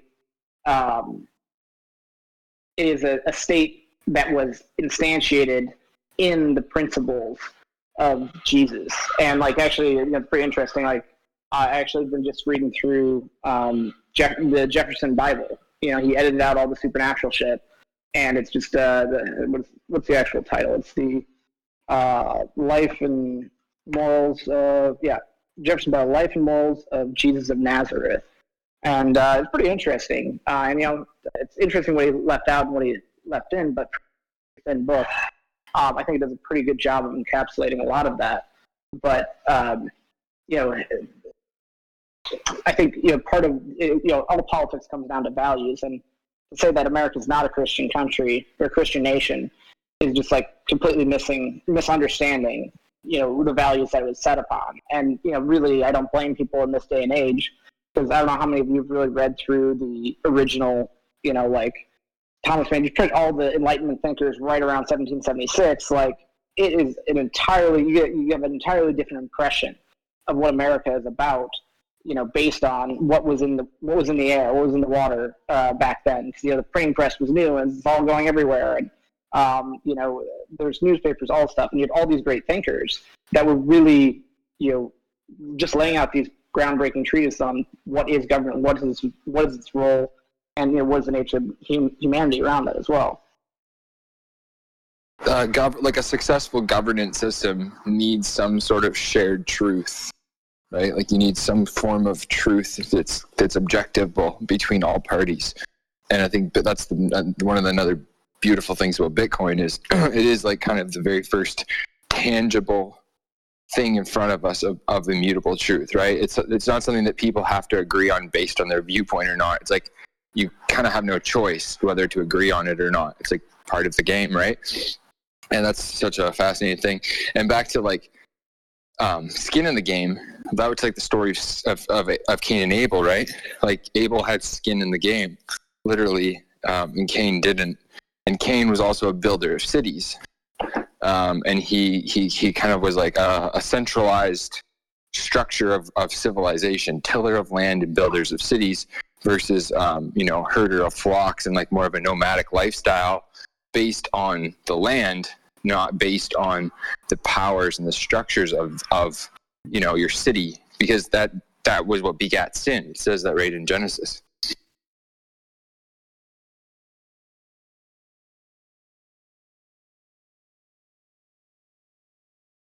It's always the cities versus the land, isn't it? I think that this goes back, like there's this idea. We have the coastal cities, the coastal elite, all that, the corporate press, and then we have the quote country bumpkins. And the more I thought about this over the years, the more I come to the realization that this isn't just like an America thing. This isn't just a European thing. It's not just, it's not even just a political thing or, the last few hundred years. I think that this is literally since the dawn of humanity, or the dawn of like larger the first cities, bro. The first tillers of land and builders of cities. Like, I feel like it's just so clearly written there. Like, I'm not one who takes the Bible and thinks there was literally two people that begat all of humanity in the Middle East 6,000 years ago, because that's like a completely illogical theory. But I think that it tells a very good story through archetypes. Like I said, I'm Horder Nasani. We have our own creation story, which is it's told through archetypes as well, right? But they're all kind of tell the same story. And to me, it says we were once at harmony with the land, and then we ascended to a place of knowledge through the eating of the tree of knowledge and good and evil. And that knowledge led to two kind of paths for humanity. What do? Do we stay true to the land, not accumulate wealth in tangible gold or silver or any of this sort of corruptible things? We actually accumulate wealth in resources. We have cattle, we have sheep, we have goats, we have our herd animals, and we have our land, right? And then that's what is God's bounty. And that is kind of blessed by God because we honor the life cycle. And then there's another path where, hey, we actually build cities, we till the land, and that leads full story to, cornfields and soy fields and canola fields, and the deterioration of our rivers and our waters and our soil itself, until that process is no longer sustainable. It says that Cain hid his face from God, and was cursed with a mark. And I think that this kind of describes the fact that we live in a society full of chronic illness and disease because we have kind of just totally adopted fully the ways of Cain. And there's very little people living the ways of Abel anymore. Man shall not live on bread alone. Yeah, But by every word from the mouth of God. Yeah, I want to just kind of like throw in a little bit of, I guess, maybe theory on, land versus city.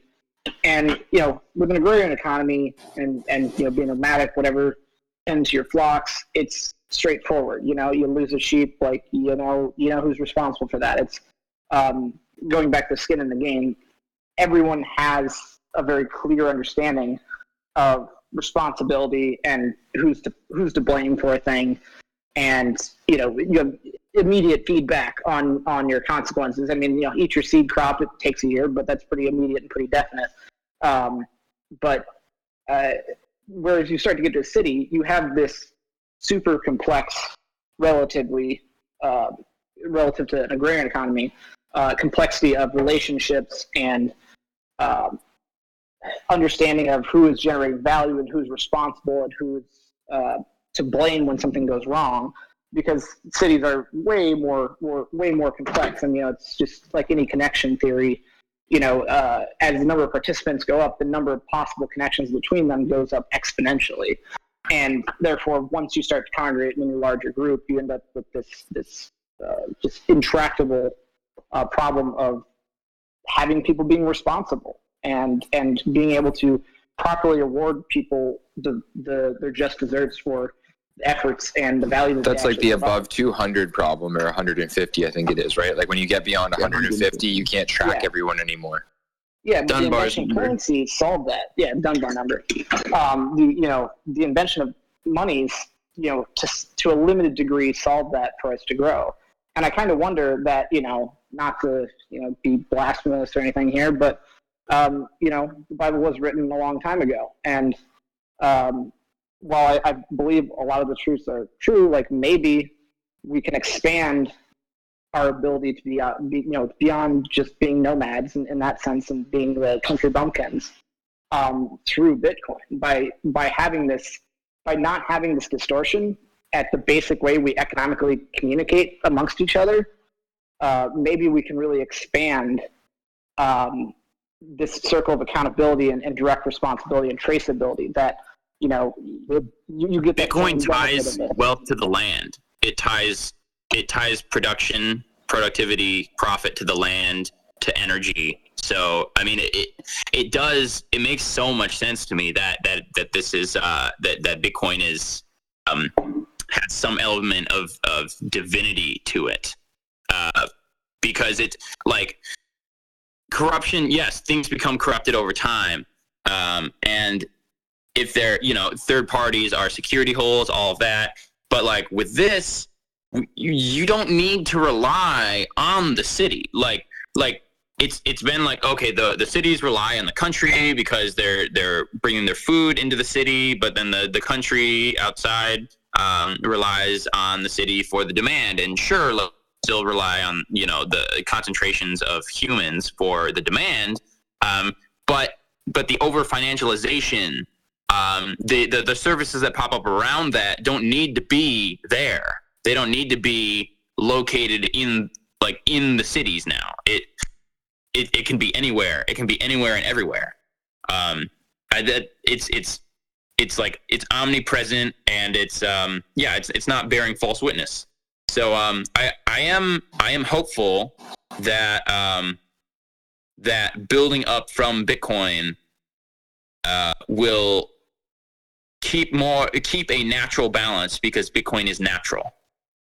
I think like a long form version of this, like where it takes us, is like groups of people, like citadels, right, that exist in under 100 under that Dunbar's number, right? And you have cooperating societies that work well and they're resource rich. And if you look at like Revelations 22, like possibly depicting the use of the hemp plant, right, that would unite all the nations in a way that we wouldn't have a shortage of any resources. If you look at what the hemp plant can be utilized for, you can grow everything, all the comforts of modern society from it. And I think that that's like, you know, a possible version of the future that Bitcoin brings us to, because we have this thread of immutable truth we can share through all citadels, through all societies, all nations. And then you have these sustainable groups of people that kind of hold themselves accountable within their own governance forms. And that just kind of left to however that develops within those places, and freedom of movement kind of ensures freedom of speech and freedom of living. And if you want to cooperate outside of your group, well, there's Bitcoin for that, right? And the hemp even produces the cud upon which our food eats. Dude, everything, like every single thing. It's like it says 12. It says that the fruit, it yields her fruit once every month, and then there's 12 different types of fruit from it. So that means that you get, like, you know, 12 different categories of things, and you get them 12 times a year. And I mean, that is the hemp plant. And if you think about it, growing beside, you know, streams of rivers of waters of life, like streets of rivers, it sounds like a giant hydroponic setup, so to speak, you know? Especially if you start looking to the Greek words, like the roots for power and throne and lamb and all these different things. Like, it sounds to me like John was trying to describe a utopia of the future that he had no words for, just like he had no words for the apocalyptic events. You know, he didn't have words for machines and nuclear bombs, you know. Like a Black Hawk helicopter is like a dragon spitting fire. Oh, dude, it's insane. Like, imagine seeing this stuff. Like, if you saw a vision of, like, if you were in, like, you know, 30 AD and you saw a vision of, like, the next 2,000 years, like, what do you even call that? Like, you know? Yeah, how did he even write that down? Like, he must have had some mad PTSD, yo. Well, it says that, you know, it's his repeated fear not and stuff, right? Like, I personally believe that he was on a high dose of psilocybin, and that's the angel clothed in fine white linen that you know, spoke to him in the spirit. But, you know, that's just my opinion. It seems to me that, like, that is what led to all that experience. Then he wrote it down because he felt like this significant meaning behind it. Like, oh, these are really things to come. Like, this is going to happen, and it's going to happen shortly. And in the big spectrum of things, 2,000 years ago is like yesterday, right? Yeah. So you, I mean, I've heard from Rogan many times too that, you know, you tend to think that, like, the bush was Mimosa hostilis or something like that. Because Mimosa hostilis is the bark that is used to is used for DMT generation, or not generation, but whatever the word is. Yeah, sorry, I'm having like connection issues.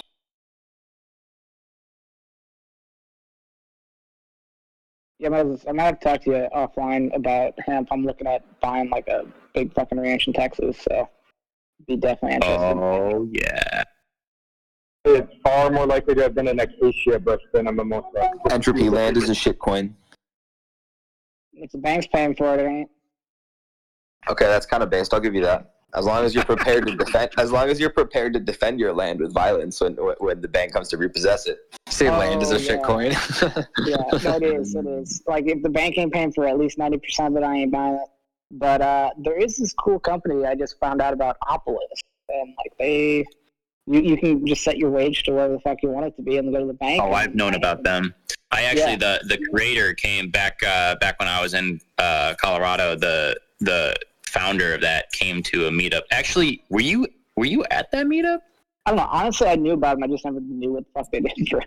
So this was a while here ago. in LA that they were talking about it. Like, oh shit, I knew about you guys. I just didn't know what you did. So highly recommend it if you're trying to buy land without, you know, spending some coin. Just FYI, everyone. Hemp could be growing, I think, too. Like, I have a friend who's an electrical engineer, and I ran this by him. I said, do you think this adds up, like, on the equation of things? He's like, maybe. Like, you'd have to, like, break everything down and measure everything and really see. But theoretically, yes. the fact that hemp produces more energy, like the potential energy is the seed, right? And it grows into the full plant, that produces more than enough energy to run the lights. And like, say, like if you grew it vertically, right? Like you just grew a skyrise full of hemp, right? And you ran the lights and you ran the water systems and the pumps and all the energy that you have to input to kind of run that system is less than what the hemp plant produces in that given cycle. So then you have a surplus of energy that the kind of renewable aspect is the seed. And it just kind of keeps on going. And you actually have an energy machine. You have a generator, like a surplus from that equation, right? And then for inputs for growth, you take that from everything else, right? Like you use food waste, for example. You could use food waste, break it down with methane, run Bitcoin miners, and then you get a byproduct of fertilizer from that. And then that fertilizer, you can then grow hemp. And then from that hemp, you can then create more energy. And then you're just at a whole surplus of energy, which is, I think, like the long-term game of Bitcoin, right? Is that like we live in a surplus world where there's no more scarcity, and Bitcoin kind of represents the only thing that's scarce. Well, scarcity would still exist, because scarcity, there's a couple different definitions of scarcity. There's the definition of there is a local scarcity of this good. But scarcity in general, the overall scarcity is just the fact that there is limited time, then there is, humans want, more than what they have, and more than what they're able to get right now, right? And so there always will be scarcity, and a lot of people think that abundance is the opposite of scarcity. It's actually, that's not the case, unless you're talking about that, okay, a local scarcity of those goods versus a local abundance of those goods. That's just shortage and surplus. Scarcity in general is, just like not having like absolutely everything you could possibly want all right now at the same time. And that's, then we can go down the hedonism rabbit hole, but that's kind of like a different conversation. I foresee, a radical abundance coming, and it's mirrored by the scarcity of Bitcoin. I also wanted to ask what you think about rewilding the land. I'm really taken with that idea.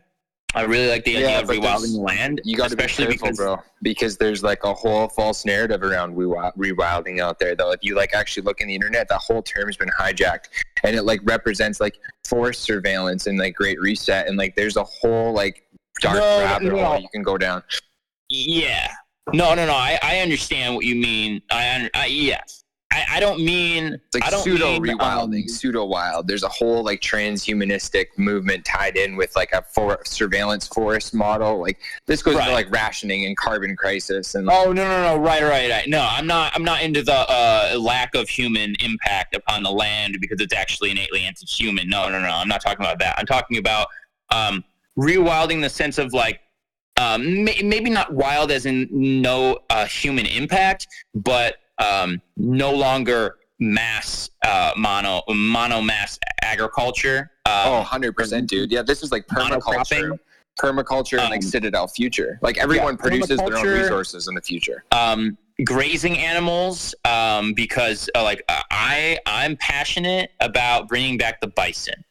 And there's regenerative agriculture with rotating the cattle, to mimic that. But also I like the idea of really just bringing back the bison. Dude, this is a prophecy, bro. This is a Native American prophecy, like the white buffalo. Like this is like akin to the story of Jesus in Native American lore. Like, really? Yeah, the dude. The white buffalo. Yeah, look it up. I've heard of the white buffalo, but I don't really know much about it. But I'm just I just want to see it so bad because I've learned about after the Civil War, the Union Army goes out west and they start massacring the Native Americans, and I get that they weren't all peaceful and everything. And there's that idealization by, progressives that, it was just, white man's imperialism. And it's not just that, it's just that humans are imperfect. But going back to that, the Union Army basically to destroy their food, the Native Americans' food supply, they massacred the buffalo. They decimated the buffalo, and it wasn't just the hunting. I'm sure that a lot of a fair amount of it was perhaps hunting, but really they just massacred the bison. The Union Army did, and I've always thought like, man, that is so stupid because you're not only screwing them, not only is it wicked and evil, but it's you're screwing your posterity. Every generation, if you care about the generations to come, which they were conquering this continent for supposedly, or for what you would think is their posterity, their legacy. They're screwing their legacy. They're destroying the land, and so I really want to bring back but now bison Bill Gates, and bring back Bill Gates hemp. can till the land, though, man. Now Bill Gates can till it. Oh yeah, right. Yep. That's where it leads. Like, it took the land away from the herd animals, and it in the long form of the story, it gave it to the ultimate tillers of the land, right? Like, let's just grow McDonald's potatoes on the whole thing. Right. Well, I saw a map of Bill Gates' holdings. Honestly, like, from somebody that grew up in the Midwest, like, I know people with farms larger than he has holdings in some states. Like, it seems like a lot. His size, particular, just the ideology behind it, right? Like, this monocropping, like he's just, I guess, like the boogeyman. He's a good kind of like scapegoat for all of that, because he's just completely disassociated, I think, with nature. But if you look at that just idea, that mindset, like, oh, we're just going to, if you just drive through the Midwest, or if you drive across the prairies of Canada, all it is like monocrop fields as far as the eye can see. Yeah. Oh, yeah, it's crazy. I even have, I grew up in Iowa, and, like, there was a bunch of my relatives are farmers, and it's just like, yep, just normal, whatever, just put up, they're just commercialized farmers. They're not, like, really in on the land and everything, and, like, really into the science of it. It's just like, oh, I got my truck and my tractor. They're just debt bubbles in and of themselves, man. The whole agro industry is a debt bubble. Like, that's what it's based on. There's no skin in the game. It's just, it's like, oh, I just want the production from that. I want my russet potatoes so I can deep fry them in canola oil. Yeah. Well, it's also been like a slow boil for him too, though. Like, it used to be, hundreds and hundreds of different seed growers out there and hybrids. But then, as hybridization and selection got out there, and with the financialization of everything as well, you've gotten this down to like 3 main seed providers, and then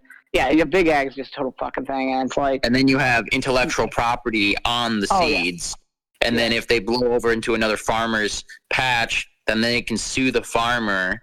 It's madness, and it's maddening. It's it's incredible. Just as a side note, like the whole IP thing, there's a pretty dystopian vision of that in Daniel Suarez's Freedom novel. It's actually the second one in the series, but like you can read it without the first one without being completely lost. But I'd recommend both it's Damon and Freedom. But as it ends up with a hopeful note, I'm not going to spoil anything, but that was featured in it was, like these black SUVs pull up and it's like, hey, we're in your field, and like it looks like you have some genetics that you're not supposed to have, and it's like, that flew into my field. I don't know, it's interesting, but like, that's about where we're at, though. Really, I mean, you see some lawsuits out there, and then like not to mention with like John Deere's like fighting the right to repair and things like it's pretty. It's I don't know. There's gonna be a reckoning, and I can't wait. But it's really just being propped up mostly by corn subsidies. Like, it's insane what we're doing in this country. Like, there's no reason for having all that corn that's monocropped for just hundreds and hundreds of miles. It's fiat food, man. It's fiat food. Like, I have a stance now where like I won't work for fiat anymore at all. Like, I'm gonna work for Bitcoin and get paid for Bitcoin, like in true form of value, or I'm going to like work towards making food for my family. You know what I mean? Because I think that like resource based mindset is like this is a Bitcoin. It's like a mindset. It's a low time preference mindset, because the rest of it's just a dragon. Like chasing fiat dragon is just burning your life. Well, and I think that's kind of the thing with like I was trying to explain this to somebody the other day about what Bitcoin really is, and it's like it's more akin to a force of nature. It's not even it's not a currency. It's not a financial product. It is a facet of the world, instantiated by a massive amount of energy and just the most basis of incentives and game theory around that it is as close to a real physical digital object as far as its properties and it being, immutable in the sense of a Bitcoin is a Bitcoin, and there's no confusion about what Bitcoin is. It has properties as like defined by science almost, that it is set in stone more or less. And I feel like, Bitcoin ends up being the closest, it's the only really like financial instrument, if you want to call it that is in that resource-based view. It is the opposite of hubris. No longer will man dictate money.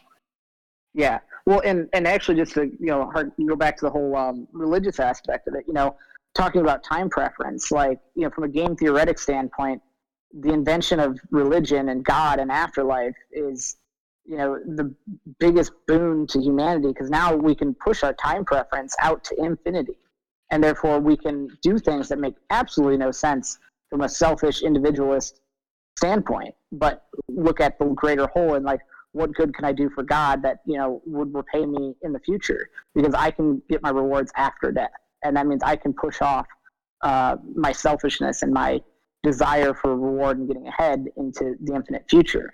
And I feel like with Bitcoin, like it is like it's a fundamental shift in how the world can function in terms of what is possible. Like it's like the invention of Bosch-Haber process or whatever. It's something that completely shifts the numbers on things. That Bitcoin is in some ways this invention of religion again, that you're able to push your time preference into infinity because there's only ever going to be 21 million, that there is no there's nothing on the horizon that you have to worry about, and there's nothing on the sides of it that can really attack it in any way. That me stacking sats is building, it's the rock, that you build your church on. It's the foundation of being able to build into the future.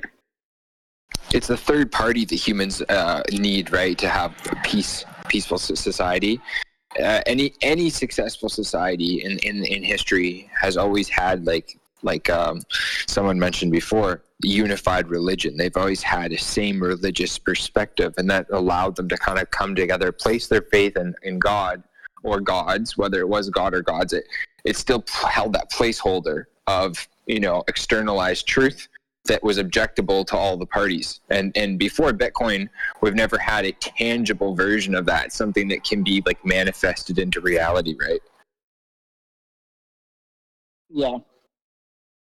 I think,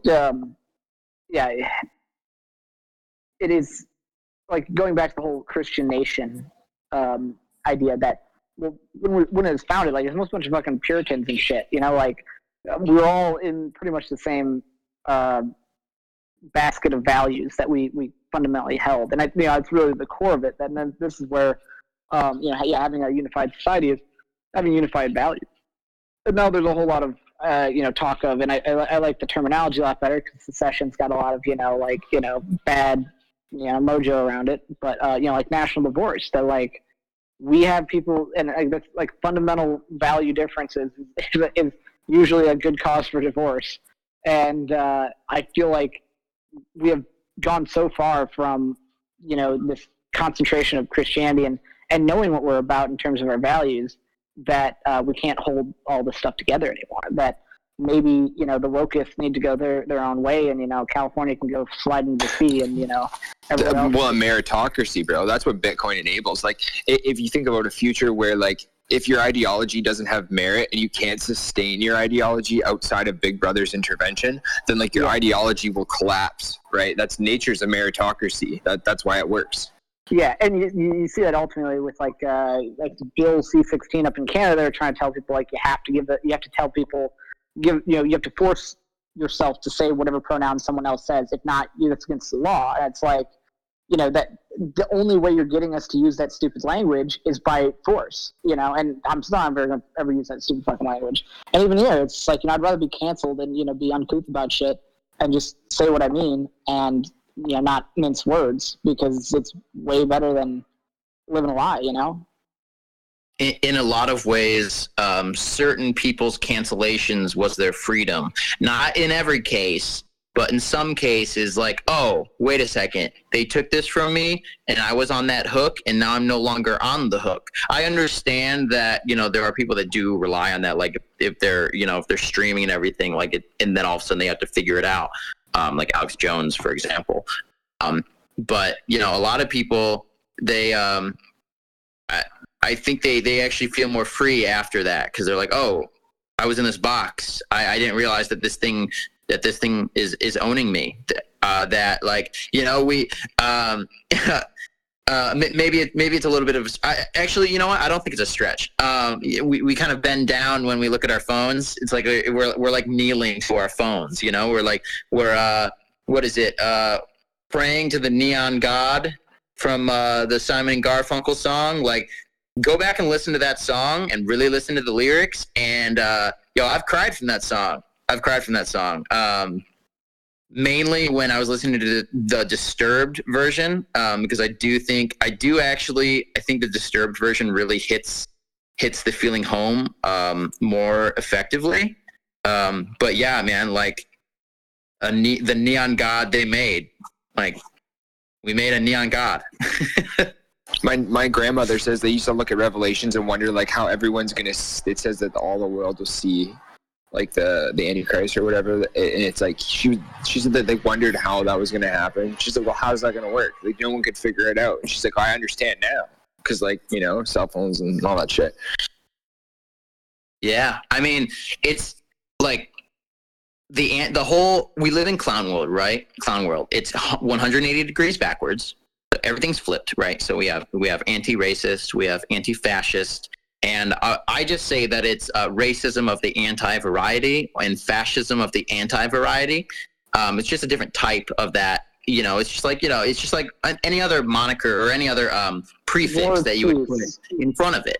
It's some 1984 shit. It's like, oh, because people people are fucking retarded. Like the average, my favorite quote. The best argument against democracy is a 5-minute conversation with the average voter. Like people are fucking stupid. Yep. And when they say anti-fascist, it's like, yeah, of course, yeah, go anti-fascist. It's like they don't even understand what the word fascist means. I think it was Churchill, yeah. But like, yeah, like it's like, oh, the guy's literally like shutting down freedom of speech, threatening violence, punching people in the streets without any due process. Bullying people, like, read some fucking history, people. Like, this is how fucking Nazis happen, and it's just insane. But the problem is that works, because there's people that care so much but don't actually put the effort in to really understand the issues or what will actually solve it. There's a really good Joe Rogan podcast with I can't remember the guy's Michael Schellenberger, I think, and he's talking about, he was on the left and he was, considered progressive and he did care about the homeless, and then like he actually dug down. It's like, oh, actually no, just everyone's on drugs, and also there's a homeless industry. I wasn't aware of this until the recent homeless farming. Yes, there's a whole industry in California, and it is probably not just California, where they actually the incentives are in such a way that homelessness will never end.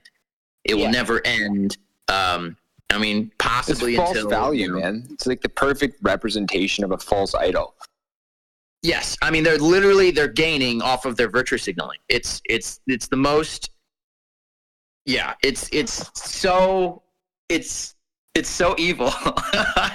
There's no other word. Like I mean there are other words, but it's just evil. It's just evil. It's so deceitful, and I'm not sure how. I certainly couldn't look myself in the face. I couldn't look myself in the mirror if that were my situation. Going back, let's see. Distance is strong out here, so I just recommend everyone never live in LA. It's fun to visit, or California in general. It's fun to visit, but sucks. Just FYI. Yeah, it's a treadmill. It's a hamster wheel. They need their carrots on sticks out there. But yeah, I don't know. Just to go back to like the healing of the land. I I think that has a lot to do it's just time preference really. And we haven't been able to do that. We haven't been able to heal the land because you can't heal the land with fiat. Do you foresee I foresee this, I think like a Silk Road version of like food is coming. Like it's going to run on Bitcoin, and it's going to be like the Underground Railroad. It's going to be like a black market of food that's going to run on Bitcoin. I almost guarantee it's coming because like with the licensing will be so egalitarian. Dude, for example, in my local area here, there's been like and this isn't just here, but there's been like arson and stuff on different like state approved processing facilities, let's say.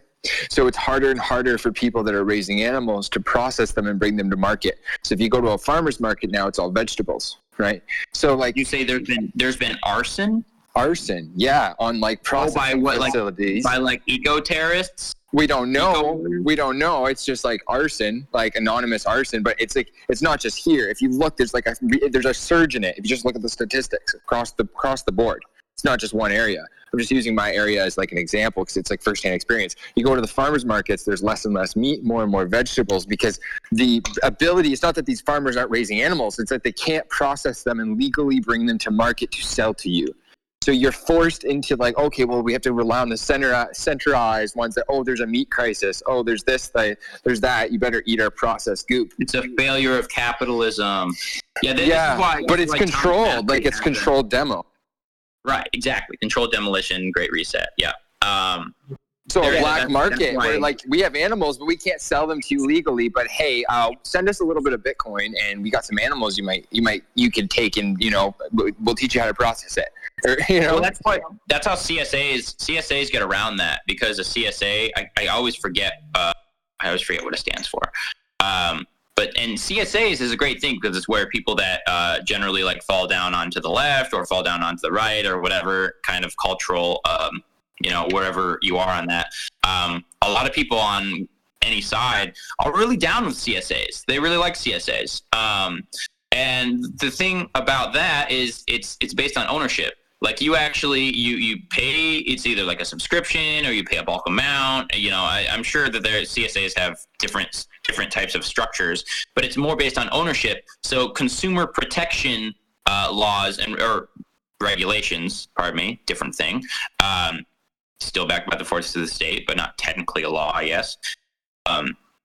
But yeah, that doesn't get into that realm because that's consumer protection. And we know it's not consumer protection. We know that it's specific large producer protection because it's captured. Regulatory captured.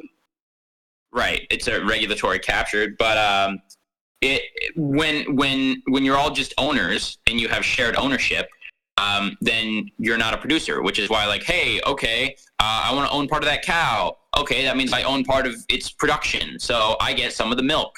Like straight up, like boom, there we go. All right, I've staked, my ownership in this producing resource, and now you're not a consumer because you were just someone who reaps the benefit of its production. They came down on cow shares hard here in Canada. Really? Totally, like hardcore, like they'll prosecute people selling raw milk at a much higher level of resources. Like the government will dedicate way more resources into that than like crack dealers. Like straight up, like they don't care. They're like, sell crack, sell heroin, sell fentanyl, whatever. We don't give a shit. But like, you're gonna sell raw milk, motherfucker? There's gonna be like 12 feds on you now, like right now. RCMP at your door. What are you doing? Was this since Trudeau? Was this in the last few years? I think started before him. I don't think it's any sort of talking head. I think they're irrelevant. It's an institutional problem. Wow, that's incredible. That's what I mean. Like that, it's coming. Like I can see it's around the corner. Whoever can figure that out, and super shadowy super coders out there, get that rolling. Like that's the next Silk Road for sure.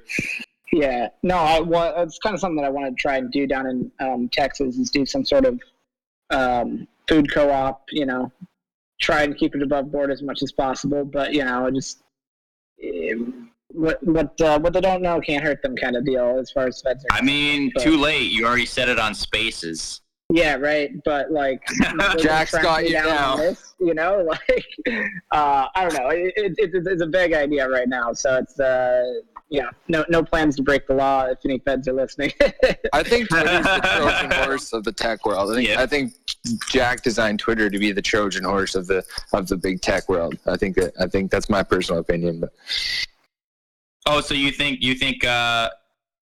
Jack's playing the game and I think his time preference is the lowest. Let's just say that. Okay. He did some weird shit the other day though. Apparently, because he just announced that Square might be getting into mining, right?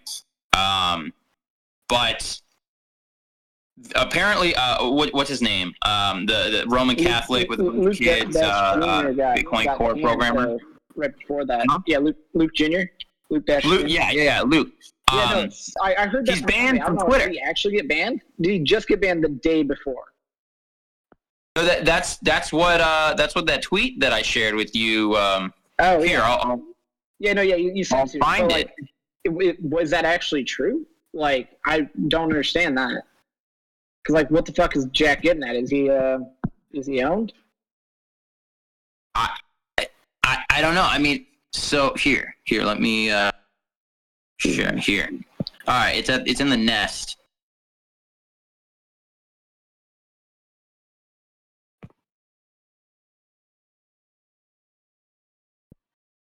So like Jack's not actually in the steering wheel of Twitter though. That's the thing, right? I just think that that's why I'm saying it's like a Trojan horse to the tech world. I think it's like so many conversations happen on Twitter that benefit the signal and the greater consciousness that I think it's like decentralized, even though it's not in a way. Like it's the amount of voices makes it decentralized, I guess. Yeah, I mean, I don't know, man. Jack and Elon are some guys that I'm pretty iffy on. I don't know, man. Me too. Yeah. Me too. I got some inside info. I don't know. I'm just judging from everything that Elon's doing and based on his favorite book suggestions and just the way I see he's doing shit. I really think Elon's probably on our side. But like, okay, well, I mean, even if he is, accepting Bitcoin thing was even ESG investment. That if it was shown, if all this FUD around it being not clean is enough to convince like hedge funds and all these other things to pull out investment, like that would have had huge implications for Tesla going forward. My friend has a theory about. My friend, I just think that the Neuralink, you know, it has this feeling to me, like, and don't get me wrong, you know, adding a certain amount of storage, adding some bandwidth, you know, that sounds super tempting, and like, oh, I would like to have some mental capacities that are, you know, beyond my own. Like, that sounds really tantalizing to me because I'm a very like not to my own horn, but I'm like, I think a lot and I get like, in my own head, I'm like, man, I wish I could just like intake this information faster, right?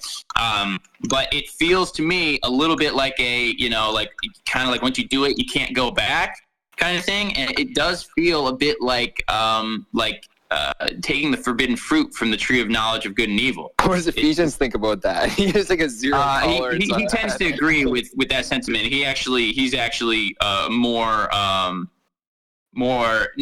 extreme is not the right word, but more. That it feels like that to me, but he's further convicted or convinced of that. Or he has more conviction of that opinion. I've heard it said. My friend has a theory that Elon is like actually pretty smarter than most people, to the point that like the whole SpaceX thing and the whole Neuralink thing are just like complete psyops to like further just burn money, because he's so long Bitcoin that he's like, well, how can we burn fiat faster? Well, we could launch rockets and we could design giant like peg experiments that cost billions of dollars. Like those are good ways to burn fiat. Like that's just a theory I've heard. And he's burning fiat more effectively than like literally burning fiat. He's like, $4 billion today. I think I just think I would do $4 billion. I think so. Well, send it to like the sky, right, and it come back down. $4 billion. But he started SpaceX and Tesla before Bitcoin, right? Yeah, he's also like the originator of PayPal. Like, he's got to have some deep financial connections that we don't even know about. With Peter Thiel, right? Well, he was X.com, so he owned X. He might actually still own X.com. If you go to X.com, it's just a big X in the top left-hand corner, straight up. Like he's like a troll, man. The guy's like a meme. He is a meme. Like fuck. Like he could do space.x.com because that's within the X.com domain. But he owned that, but then they combined, like PayPal either bought or merged with X.com, and that's when he was brought on. So he wasn't like actually I'm just saying he has connections, like probably in the back end of all that stuff. It's an interesting mind experiment. Like, what if he doesn't really give a shit about Mars? He's just like, how can we burn billions of dollars as fast as fucking possible? Yeah, I'm also Peter Thiel's another one of those that I'm like, says a lot of good things in my opinion, but I'm like iffy. I'm like, I don't know, because he's kind of running a private intelligence agency and Palantir is, you know what a Palantir is, right? Like Lord of the Rings, like, it's like what a wizard has. It's the crystal ball. A Palantir is the crystal ball. And like that's the name of the company. So I'm like, okay, so what is this guy doing? And Mars is the ultimate like psyop in a way, like to be like, we're gonna go to the spot in the sky. That's where we're going, guys. Like it's the most wildest claim. You can't really prove it. Like you could pretend to prove it. Like I don't know. Yeah, no, I think Elon's super serious about it. I mean, like, honestly, someone tweeted this the other day about him. Like, he's the ultimate, like, doomsday prepper. Like, making, like, the fucking Cybertruck is going to be bulletproof to fucking 9mm. Like, and that's just a commercially available car you can have. It's freaking got a 1,000,000-mile battery on it, and it's made out of stainless. Like, that thing will last forever, pretty much. But also, going to Mars, like, why did people fucking leave Europe to get away from all that craziness? The Puritans just want to be left the fuck alone. And they came over here because they had this huge freaking moat that is the Atlantic Ocean that kept them away from anyone that was trying to fuck with them, And, but what are the chances he pulls it off, though? Like, do you think he's actually getting to Mars? Do you think he's sending people to Mars? He's going to actually colonize it? Yeah, 100%. Yeah, dude, like, super long. I'm going to be the first 10,000 people on fucking Mars if I have my way. Because, like, what better place to be, on a new planet. What's interesting is it says in Revelations, back to the Christian thing, this is, like, really far out there, but it does say that there shall be no more sea. It mentions that the sea shall not be anymore, like, there's no more sea. And, like, theoretically, I mean, maybe he saw Mars. Maybe he was seeing the Martian atmosphere. Maybe the new heaven and the new earth is quite literally like Mars. Yeah. I feel like, that's the... the new moat is, because I had this debate even with a friend, like, what's the, if we go to Mars and we start doing some radically cool shit out there, what are they going to do? Nuke us? Like, they're going to nuke us from Earth? They don't, like, the governments don't. Martian permaculture. Yeah. That's the next click. Yeah. Very high in iron. There. So, like, I don't know if I'd live there long term, but, but just politically, though, it'd be super interesting because you get to form your own government and there's not a goddamn thing anyone else can say. More than your own government, you have to form your own environment and ecosystem as well. Oh, yeah. It's going to be a bitch, but, like, whatever. Like, after seeing what's going on in this fucking madhouse with COVID. Like, it's good, guys. We only have to create water. Yeah. Well, you don't just have to create water. You also have to create, like, artificial gravity. No, don't get complicated on us, bro. We're still trying to figure water out. No, all you need to do is spin a cylinder so that the outward momentum is 9.8 meters per second squared, just like in 2001: A Space Odyssey. You have to spin it faster. Yeah. And then you do your workouts. You do your workouts at 1G. Yeah. Well, the problem is you lose bone mass, like, whenever, right. Like, they have to work out, like, 3 hours a day, I think, on, with, like, restraints on to, like, keep their bones okay in the ISS. But he's talking about genetically engineering people. Yeah, well, honestly, like, whatever. Wire me up, Elon, with the fucking Neuralink and genetic engineer my bones so they're going to not osteoporosis. Like, we're getting better at that shit. Like, we're going to have AI and crap that's going to be that's a bit, like, I don't know. I don't know. I don't know about that. I understand. It seems cool. Like I want to like it, but at the same time, I'm like, I don't know, man. I don't know. I mean, the Wirehead thing is a little bit sketch, but I don't know. I think there'll be enough safeguards built into it that you're not going to end up getting hacked. This isn't going to be like Ghost in the Shell. I mean, I'll take that chance. He's gonna take all your private keys, man. He's gonna just yank them right from your brain. Yeah, jokes. Brain wallet, damn. Nah. No, I got enough procedures that even to hack my brain would be pretty tough to get there. Bro, apparently, if you believe this Otto guy, he's apparently a acclaimed time traveler. The Neuralink is like apparently the gateway to time travel in the future. I mean, well, at some point, when there's brains in a vat, it's just like the Matrix. You can go back. You can live like fucking, what's that game? Assassin's Creed, where it's like you're in this, like, for all intents and purposes, you're in, 1600 fucking Rome or whatever, stabbing people, So, okay. So, I want to like it, but I get this feeling in the back of my head that I'm like, at what point are we playing God? And I don't want to be the Luddite.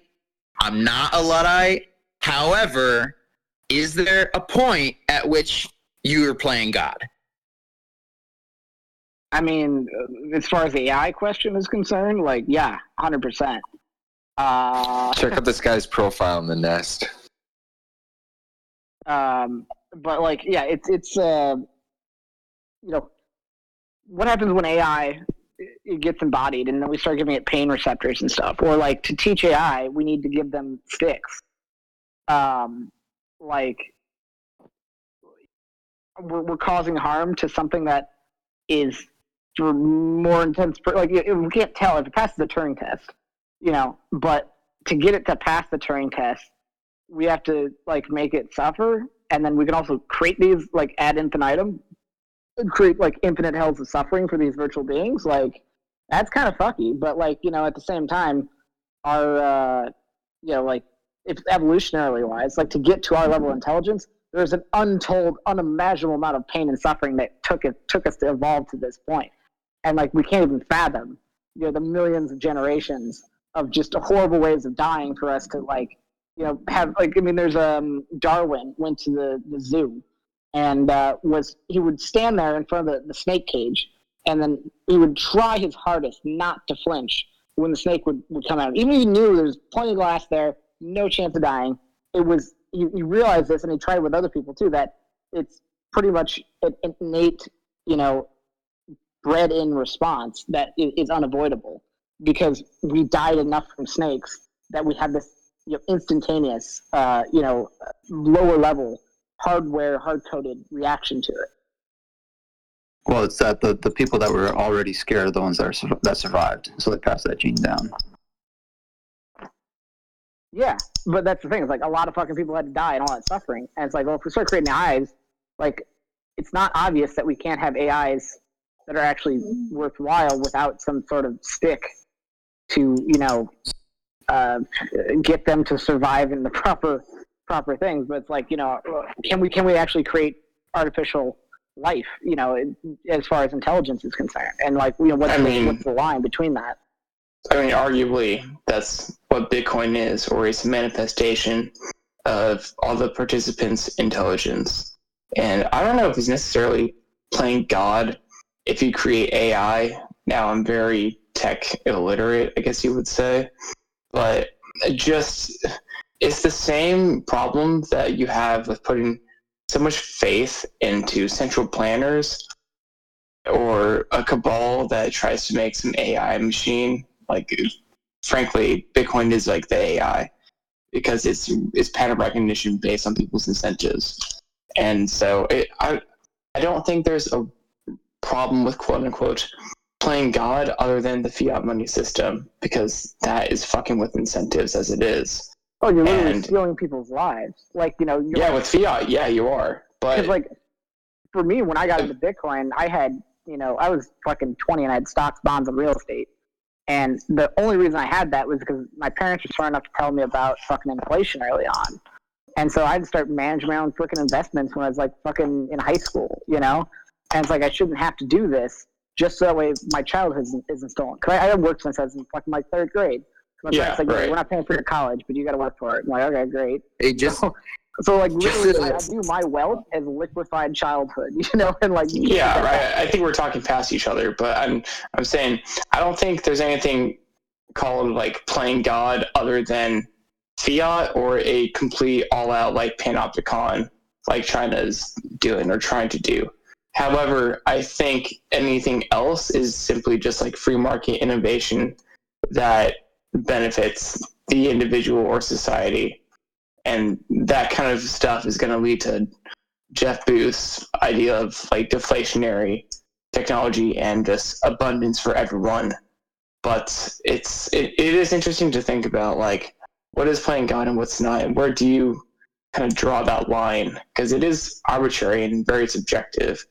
But again, value is subjective, and we depend on that subjective value for society to continue to prosper. Because Austrian econ and all that shit.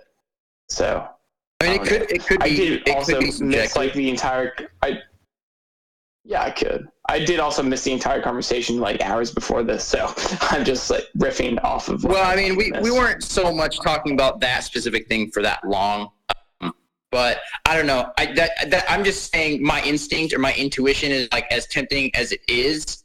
It's just like the things like Neuralink, you know, and I get like. Again, I would love to have more storage. I'd love to have more bandwidth, uptake, and the upload, download bandwidth, right? I'd love to intake a whole bunch of information, and I'm not going to be able to learn everything in this lifetime. And, you know, there's a lot of things that I want to know because I'm a very curious person. And then I can have, like, higher level conversations with people and like, just recall it from my own memory. Like, that'd be great.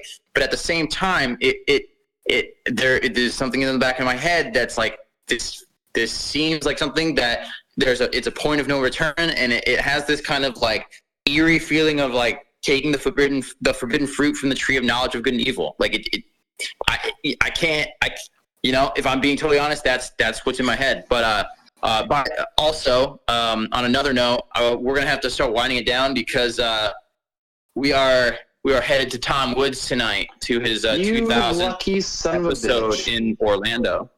Yeah, that's right. Nice. Well, so maybe like I don't know if anyone had any thoughts they wanted to like get out or start discussing, or maybe like you know, like you guys can carry on in another space, and we'll be doing this like every Saturday. We're gonna try to do this every Saturday, towards the middle of the day in the afternoon. Around I believe around 12 Eastern, or maybe 1 Eastern, sometime around then. Dope. I did just want to say, like, on that note, that I think anyone could have made the same argument for the internet. I mean, they probably did. Like, they were going to do all this bad shit with the internet or like any other technology, whether it be a horse and buggy to a fucking car or an airplane. I think Socrates was bitching about the written word, like, we need oral history and all that stuff. But I mean, I get what you're saying though, Matt. But like, you know, maybe this is a little bit not great because, like, you know, ultimately, like, you know, I feel like one thing that religion has failed to keep up with is the changing human condition due to technology. Like, you know, birth control fundamentally changed what it means to be human in terms of what options people have and you know, I guess the consequences of birth and stuff, or consequences of sex, and they did not do a very good job adapting to that technological change of humanity. And I feel like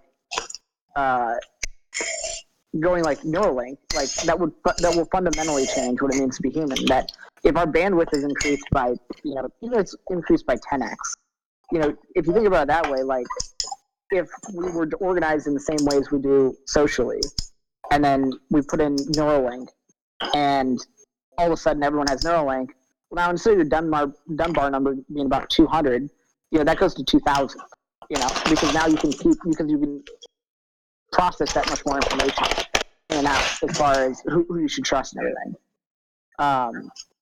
And so, yeah, I don't know. I feel like it is a fundamental mode switch, and ultimately, like, it could lead us to like some Borg level shit that's like, the dissolution of the individual into some more greater structure. But you could say the same thing about religion to some degree, that we're all plugged into this larger hierarchy, but we're all instantiating the same program.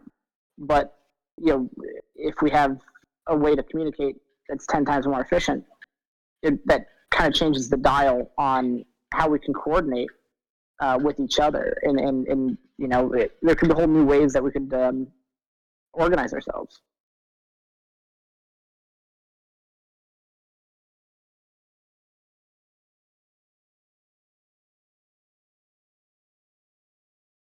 Like they say, oh shit. Yeah, they say like a startup is like the largest group of people that can hold the same exact idea in their head or the same vision in their head. Because like if you're trying to execute wicked fast, you don't have time for debate. You have to fully get on board with the same. And this is why I think religion is so good, because like you don't have these arguments because you're already on the same page.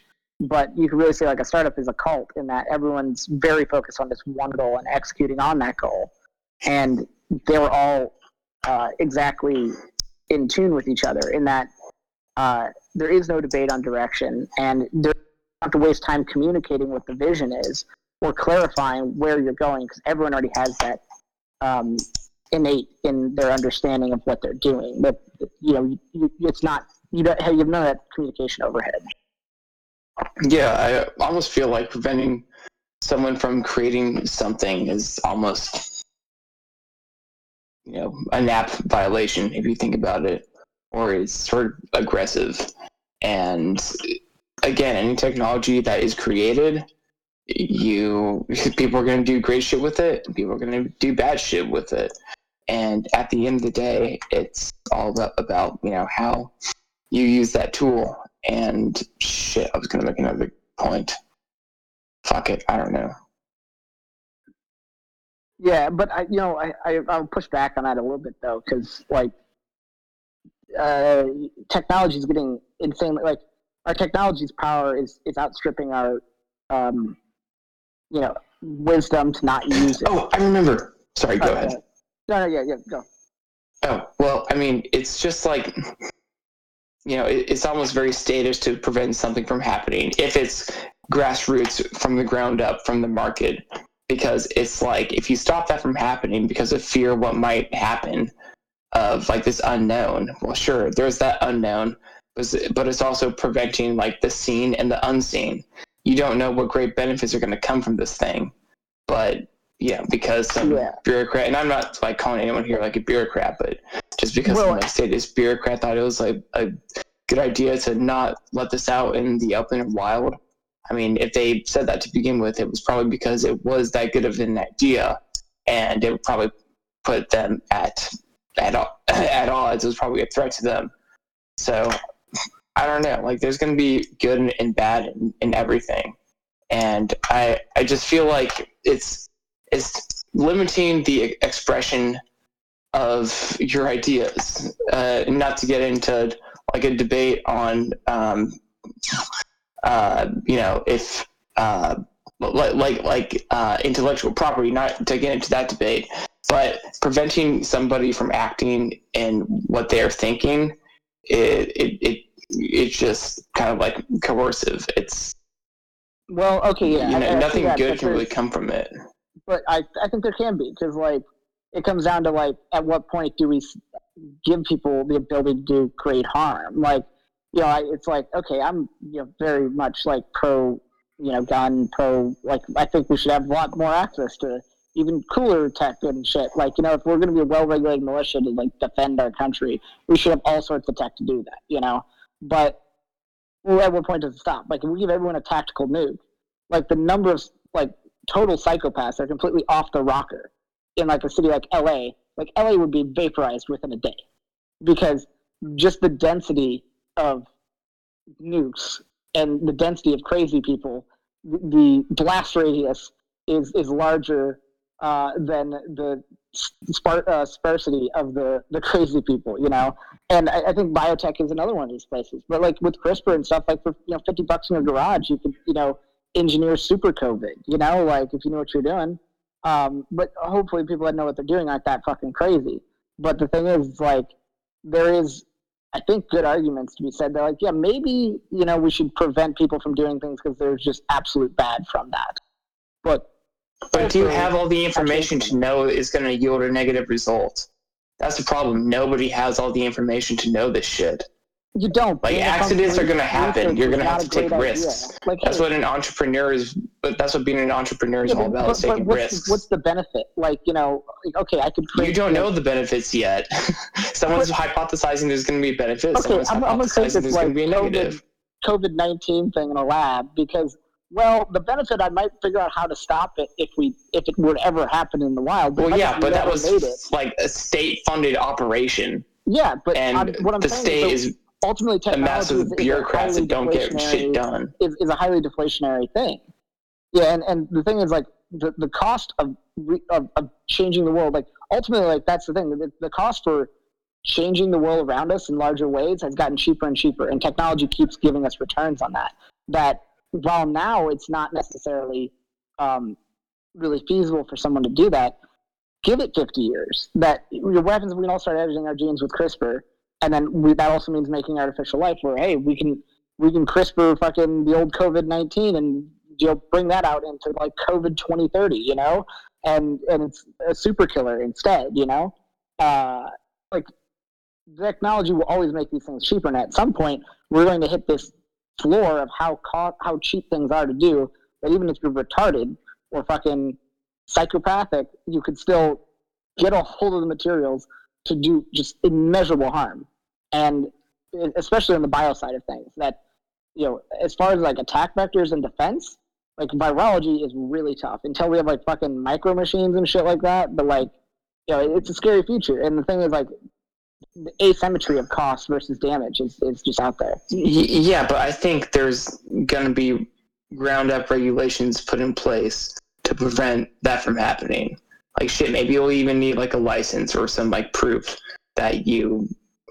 I mean, do you think that anyone will be able to just like become a fucking doctor? Like, now, aside from like telemedicine and like virtual like medicine, like they talk about in the cyber individual, the sovereign individual, where people use like robots like remotely to do surgery on someone. Like, forget that. AI, honestly, but okay, yeah, that too. But still, like, there's going to be proper regulations put in place here. Get the government out of it. Like, why do you think healthcare is so fucking... No, it doesn't have to be the government regulations. Fuck the government. There's going to be... Oh, yeah, I'm down with certification bodies and stuff, but it's up to, the market to decide. I know, that's what I'm saying. The market, from the ground up, for these industries, are going to create regulations around things, and not everybody's going to be fucking, like, CRISPRing babies in the garage. Like, okay, maybe I could be wrong about that, but still, like, the thing is, there's going to be... Hold on, chill. There's going to be reasonable shit that gets passed. Like, I think this is what, like, Hoppe, like, envisions, or, like, anybody that thought about, like, a society of balkanizing. I mean, like, as much as we hate regulations, like, I think there is such a good thing, such a thing called good regulation. It's just when, like, the state is involved and it's too bureaucratic, shit gets out of hand. But there's going to be rules that are set in place. Yeah, I'm very pro Hoppian. I think that is reasonable, but it still comes down to with this balkanization and the fact that something like a virus or something could be engineered. I mean, it's really just this one specific case is where it gets really rough, because if things are balkanized and we can all voluntarily do our own thing, but someone's outside your jurisdiction, what do you do? Go invade them because they don't have the proper regulation, because someone might do something dangerous and they're not going to be able to stop it due to the regulatory environment? Like, wait. Why would you go invade someone? Well, because you can manufacture a virus in your own little state or whatever, that you don't have those right regulations to stop people from doing that, and they could create something that could cause just untold harm to the entire world, because that's the nature of virology. Like, it's hard to, it's impossible. It's almost impossible to really wipe out and stop from spreading if it gets out there. And, you know, if even one state doesn't have those regulations, if someone's out there to do something like that, you know, they put the entirety of the rest of the states in jeopardy, which I guess with strong border control and everything else like that, like there might be ways to stop it, but you know, it's, I don't know, maybe it's a bad hypothetical, but I could see there's things. Yeah, I don't think this hypothetical works. Frankly, as a non-doctor scientist piece of shit, I don't think this works.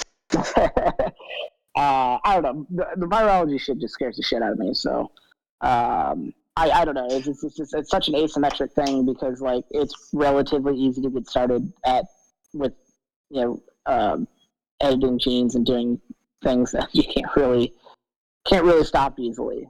Right? It's a little sketch, but yeah. Sure, but if it's so easy, don't you think that shit would have already happened? Oh, I mean, not yet, because it's the tooling isn't there yet. It's like you need to be pretty fucking smart to be able to do something with damage right now. I thought you said it's there. No, like cost wise it is, but like knowledge wise, like I'm just saying, like extrapolate the stuff out 10, 15 years, like this is actually a real problem, and there aren't really easy, good solutions. I mean, like if we can't stop 3D printed guns, which I don't think we should, like how the fuck are we gonna stop, you know, CRISPR edited life forms? It's the same shit, same story. Okay, well, where's the gap of accessibility to this gene editing shit versus 3D printed guns? Well, it's mostly a knowledge gap. Like 3D printing is pretty straightforward to do. Like, you know, a couple afternoons to figure it out. But like, right. So if there's a knowledge gap, and like the Pareto distribution is going to be a fucking thing for the rest of eternity. So there's only going to be a minority of smart people that know how to use this shit. But like, and okay, hold on. And if it exists right now, and they have the ways and means to get this shit, why hasn't there been another freak viral pandemic or some shit? Well, or why hasn't there been like it's a matter of exposure, direct so like biowarfare aside from the COVID thing? I got my first 3D printer like 15 years ago.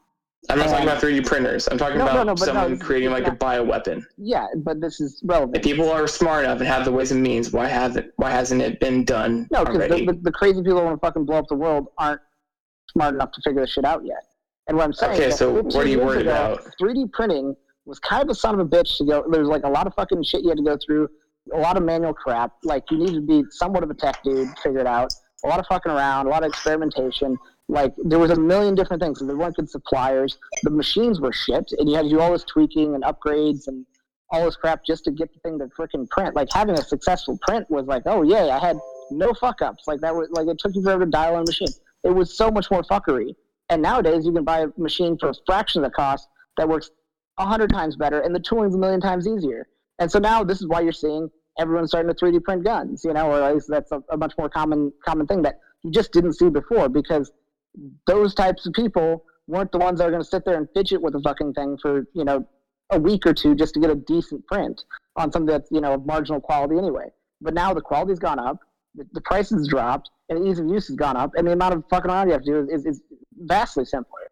And this is exactly what I'm saying, that we aren't there yet. Like, the cost-wise, it's actually not that expensive to do gene editing and shit. But, you know, to like probably make a large enough batch of it to do some damage, probably be a lot more. I don't know all the specifics of it, but my point is that tooling is only going to get easier going forward, and we're going to run into the same problem. But instead of, you know, a gun for self-defense, you have, oops, I fucked up and made COVID-20, you know, like, that's all I'm saying. That's why I brought up. But again, you can make this argument for any other new piece of technology. Yeah.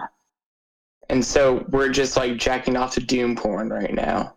I'm just saying that's the only thing that I would be concerned about is in terms of you know, what's going on as far as like preventing people from creating things, because that was the original question. Like, you know, is it okay to prevent somebody to create a thing? And you know, but that same tech could, you know, come up with ways to fucking, you know, cure all sorts of diseases and stuff too. But the asymmetry of the amount of damage you can produce is pretty far out there.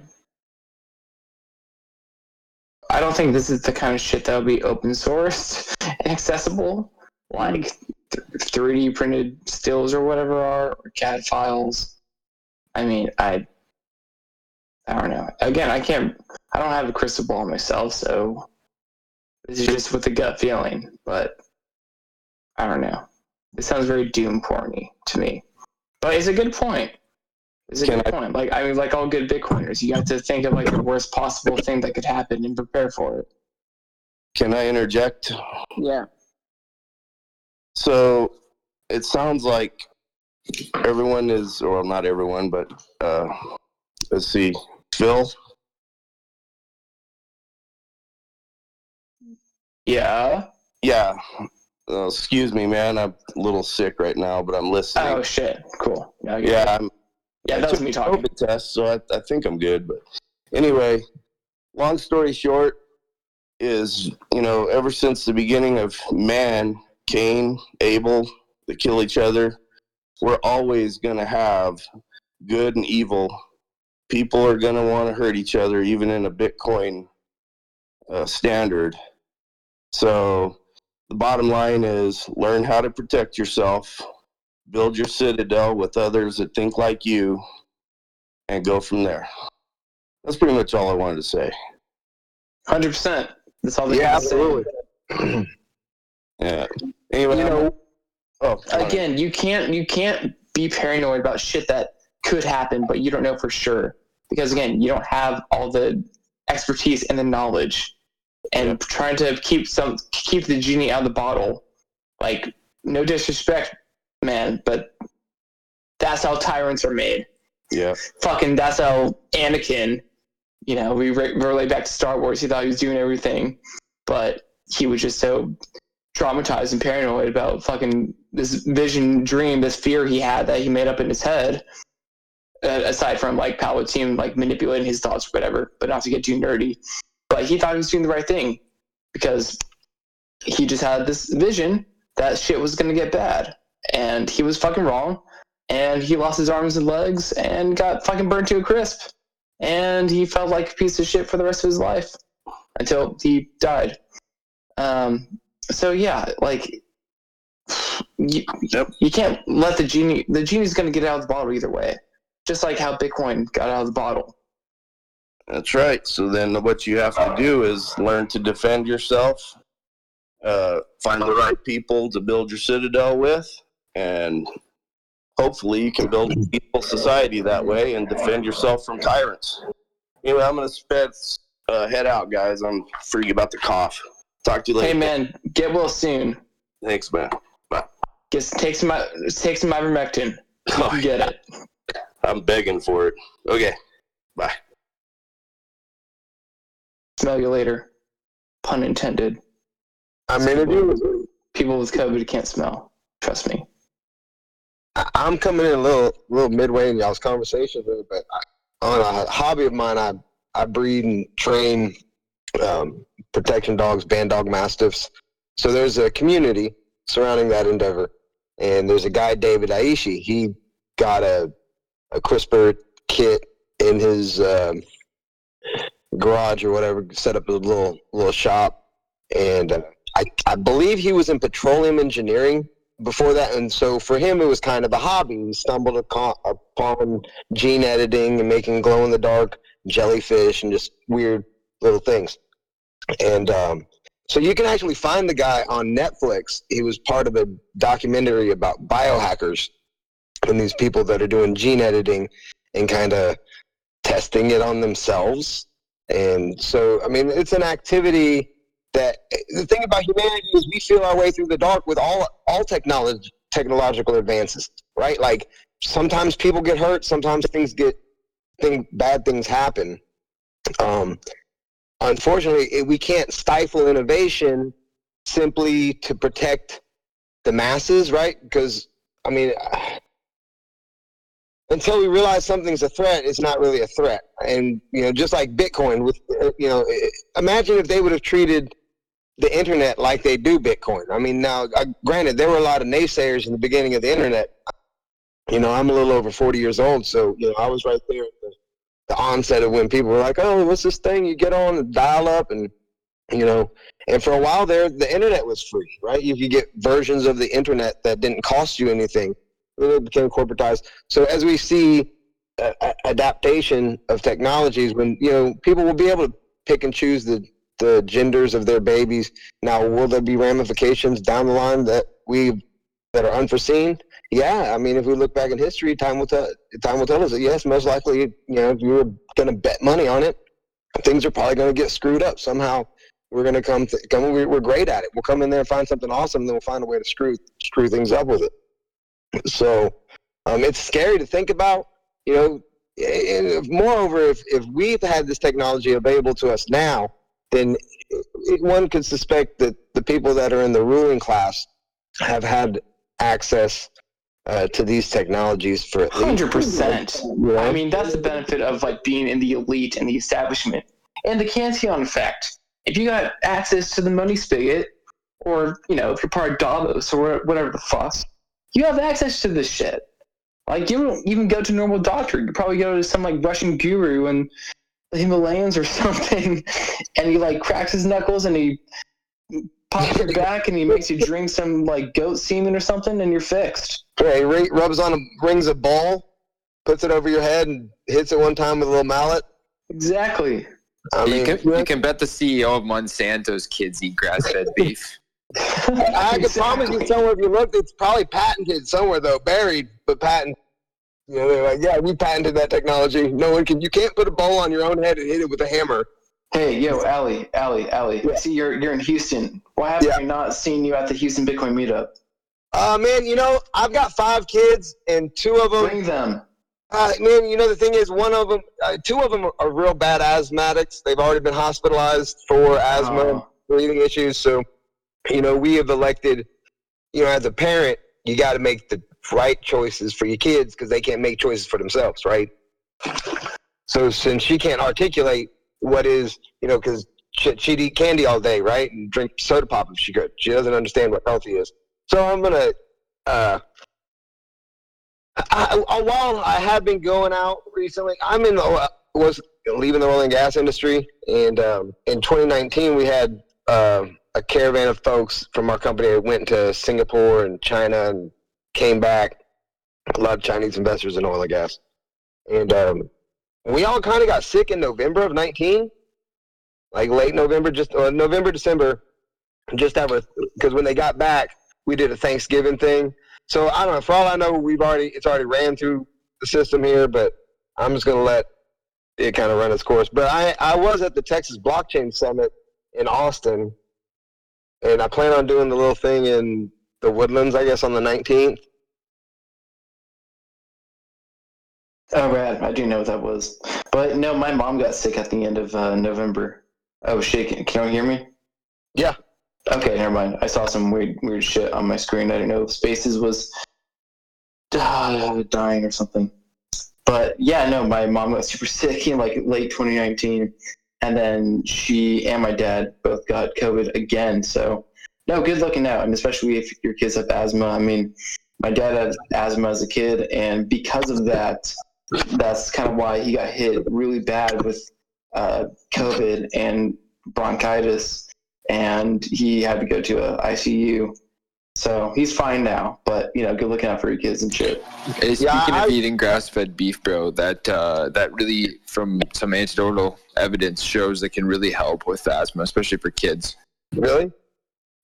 Yeah, dude, just get them off, like, all the fake food, man. Just, like, feed your kids, like, sounds hardcore, but if you just feed your kids straight-up beef for, like, a month or two, you might notice a lot of issues fade away. Well, we were in the process now of, I had a small aquaponics system at my old house, and we moved into this one. My son was born with a cleft lip and palate. It's a long-ass story, but trips to Memorial Hermann or Texas Children's Medical Center, and pretty much living down there. So I'm just now getting shit back together, and then I got laid off from my job in oil and gas because that's the nature of the beast in oil and gas. You know, they're only good as long as you can make them as much money as possible. The second you know, automation kind of came in and made my utility. I'm a cartographer by trade. I made maps. So I'd like to we have rabbits right now. I wanted to start a small rabbitry. We got a Flemish giant now. I plan on getting another one and using rabbit protein both for my canids and for myself. Limit the protein intake and kind of increase vegetative intake. If I could just interject here real quick, I agree with, I think it was Moses who was saying, if your kids have any sort of health problem, it is seriously worth considering putting them on like a very strict carnivore diet for like a month or two, because there's a very good chance, not 100% chance, but there's a very good chance that their systems drastically improve, if not even go away. That doesn't mean that it's necessarily going to work, but I'm not a doctor, but I would probably put it at over a 50% chance that it works. I can look into that, but I can't imagine why a change of diet wouldn't, have. It's bizarre. Listen, I understand exactly where you're coming from, right? Like, so my family has a lot of autoimmune disorders in the family, and I've had like a lot of just like weird autoimmune systems and symptoms my kind of like whole life, especially like as I've been getting older. And I generally just kind of like avoid going to doctors in general. So I've never like bothered to like try to get anything diagnosed or anything. But I don't eat 100% strict carnivore at the moment, but I kind of like fluctuate between like strict carnivore and like semi-strict carnivore. And I mean, personally, like my symptoms have gotten tremendously better, if not entirely gone away. And I know a lot of people who have, all sorts of physiological disorders that can say the same. I don't know if you're familiar with Jordan Peterson, but like him and his family have all suffered from really severe autoimmune disorders for their whole lives. And they've gone to a strict carnivore diet, like literally nothing but beef and salt, which I think is probably the best way to go. Like literally nothing but beef and salt. And it's hard to say why, because your point was like, it's hard to imagine how like eating nothing but meat could like fix asthma, for example, right? Like it sounds kind of retarded. And dude, just eating lungs alone will have a huge impact. Actually, I can subscribe to that train of thought simply for the fact that my daughter, she had real bad eczema, right? And so we had taken her to dermatologist, one after the other, skin specialist, this, creams that, rub this on, put this on, this thing over it while she sleeps, whatever. And she had some breathing issues, and my mom insisted that we take her to an allergy doctor. So we took her to this allergy doctor, and they did the panel test, and they found out that she was allergic to eggs and milk. So we stopped giving her eggs and milk. And, for one, she stopped complaining that her stomach hurt, right? Like, and which is weird because she would always say, I don't like, even when she was young, she didn't particularly care for eggs when we cooked eggs in the morning, or milk in her cereal, things like that. She wanted it just dry. And so we stopped all dairy, 100%, because I don't really drink it anyways. And, so we just cut out eggs and milk. Eczema cleared up within 2 months. Completely gone. Hey, sorry, I muted everybody by accident. That was not my intention. I meant to do a 100 emoji. Typical. But yeah, dude, by the way, Ali, I don't know if it's Ali or Ali, but I DM'd you a video I strongly urge you to watch. It's Michaela Peterson on the Joe Rogan Experience talking about how the carnivore diet literally, bro, saved her life. Like, this chick was this girl was insanely ill. I'm sorry, what did you say, Ronan? Is this like new Atkins diet from the 90s or something? Well, no, I hear people draw comparisons to it sometimes, but it's not really any kind of like quote unquote diet in that sense. It's just strictly eating meat. Like, it's very straightforward. It's just literally eating meat and salt. You have to eat salt. You need meat and salt, and those are the only two things that you really need. And if organs help too, it can help. What was that? Eating organs, like if you eat organs from a healthy animal, it's actually proven that those molecules in that organ go to your corresponding organ. They literally like get turned into you, because it's easier if you think about it. Like, if the molecular structure of a tree, right? or a plant, it's harder for your body to like convert that molecular structure back into like a mammal structure, which is what we are.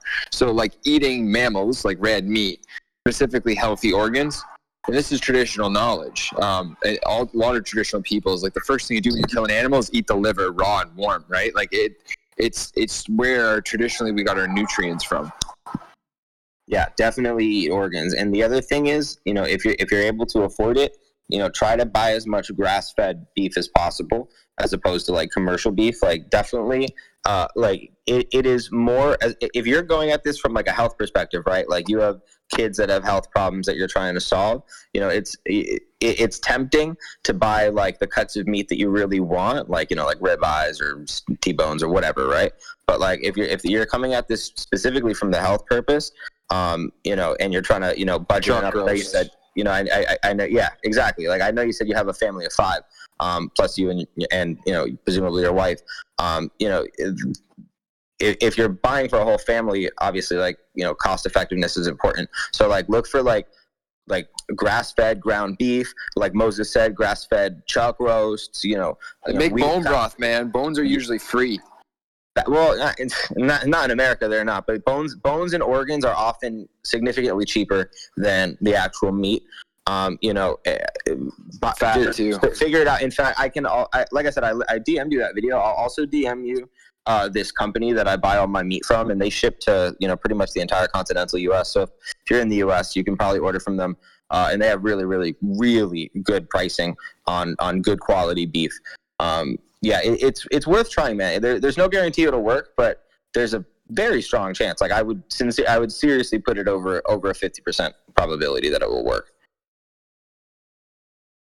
Hey, you know, anything's worth trying, because, you know, it sucks when they, you know, and that was the whole thing about COVID, you know, and that's why I even reached out to him, and I have a friend here in Houston that, you know, he's a geneticist. As a matter of fact, his labs was one of the ones that the CDC had first tasked when they were doing all their testing here in Houston. And so he's based out there in the Galleria.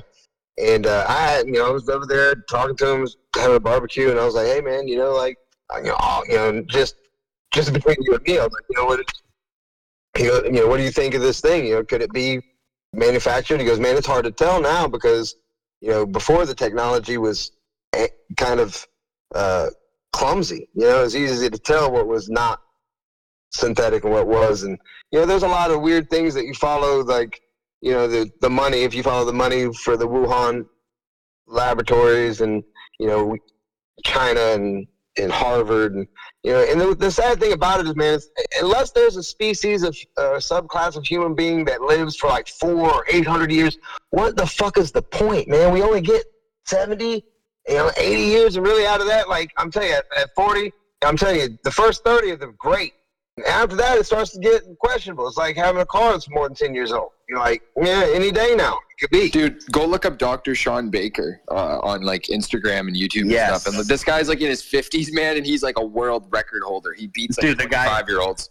Yeah, it's crazy. Like, literally, like, one of the most jacked human beings you'll ever see, and he's just, like, he just eats, like, I don't know, 5 pounds of meat a day. He's a medical doctor. Like, he's an actual, like, not only is he a medical doctor, he's a combat surgeon. Like, he's, like, one of the most badass medical doctors that could possibly be. And he, like, you know, he benches, like, I don't know, something retarded, like, fucking 400 pounds or something stupid. And like, he wasn't that way before meat. That's the important part. Yeah, exactly. Like, he was, like, you know, just, like, kind of an average dude, you know. Well, that makes... You know, kind of average dude, and now he's, like legit, like, Superman, and he's just been eating nothing but meat for, like, I don't know, 5 or 10 years. I mean, that makes sense. You've got to do something with all that protein you're bringing in, like... Dude, literally, like, he posts, like, workout videos on, like, fucking, like, Twitter and Instagram sometimes, and it's like retarded to watch. Like, him just, like, swinging around these giant, like, heavy metal things. Like, not even, like, traditional weights. Like, he does all sorts of just, like, crazy fucking exercises, and you're just like, what the fuck? Like, how does a human being do that? That sounds amazing. It reminds me, I guess, there was an old guy at a gym here by my house that I was like, old strong people, that shit's amazing to me. It's like, man, dude, like, I didn't even like going in on the day that dude went. So I was like, man, this dude makes me feel some way about myself. Like, I'm pretty sure he just did his test for, like, coronated artery disease or whatever, and his, like, plaque count is, like, 0. And he eats, like, 6 steaks for breakfast every morning. So Yeah, he like literally like he'll go to the doctor and like take blood tests and like post them publicly on Twitter. So he's very straightforward about like what's going into his body and like how his body's handling it. Like, you know, and there's a lot of people like this. There's a lot of pro carnivore diet medical professionals who, you know, are kind of considered fringe, right? Because, you know, they're basically making the argument that a giant percentage of the professional, you know, medicine space is just rent seeking, and, you know, you don't actually need the majority of your doctors. You just need a good diet. So naturally, there's a lot of incentives in place to kind of not promote these people, right? But if you actually kind of try to look, you'll find that there's a lot of them. 50 years of eating shit food, it's kind of hard to just stop and go straight to something like that. Look, it is. Yeah. There's no doubt that it is. Look, my dad is in his mid 70s, and, you know, I came actually. I was living in another state, and I came down here to kind of help him with living, because he was getting old and kind of ill and shit. And one of the things that I noticed was that his diet was just like all like kind of stereotypical like American processed food, right? So I just kind of like forced him to throw away all of his food and, you know, get real food and eat primarily meat. I wasn't, you know, able to convince him to eat 100% meat, right? You know, the guy's in his fucking 70s. He's not going to come around that hard, right? But I convinced him to eat pretty much nothing but meat and vegetables, and his health has improved tremendously despite what his doctors would have said.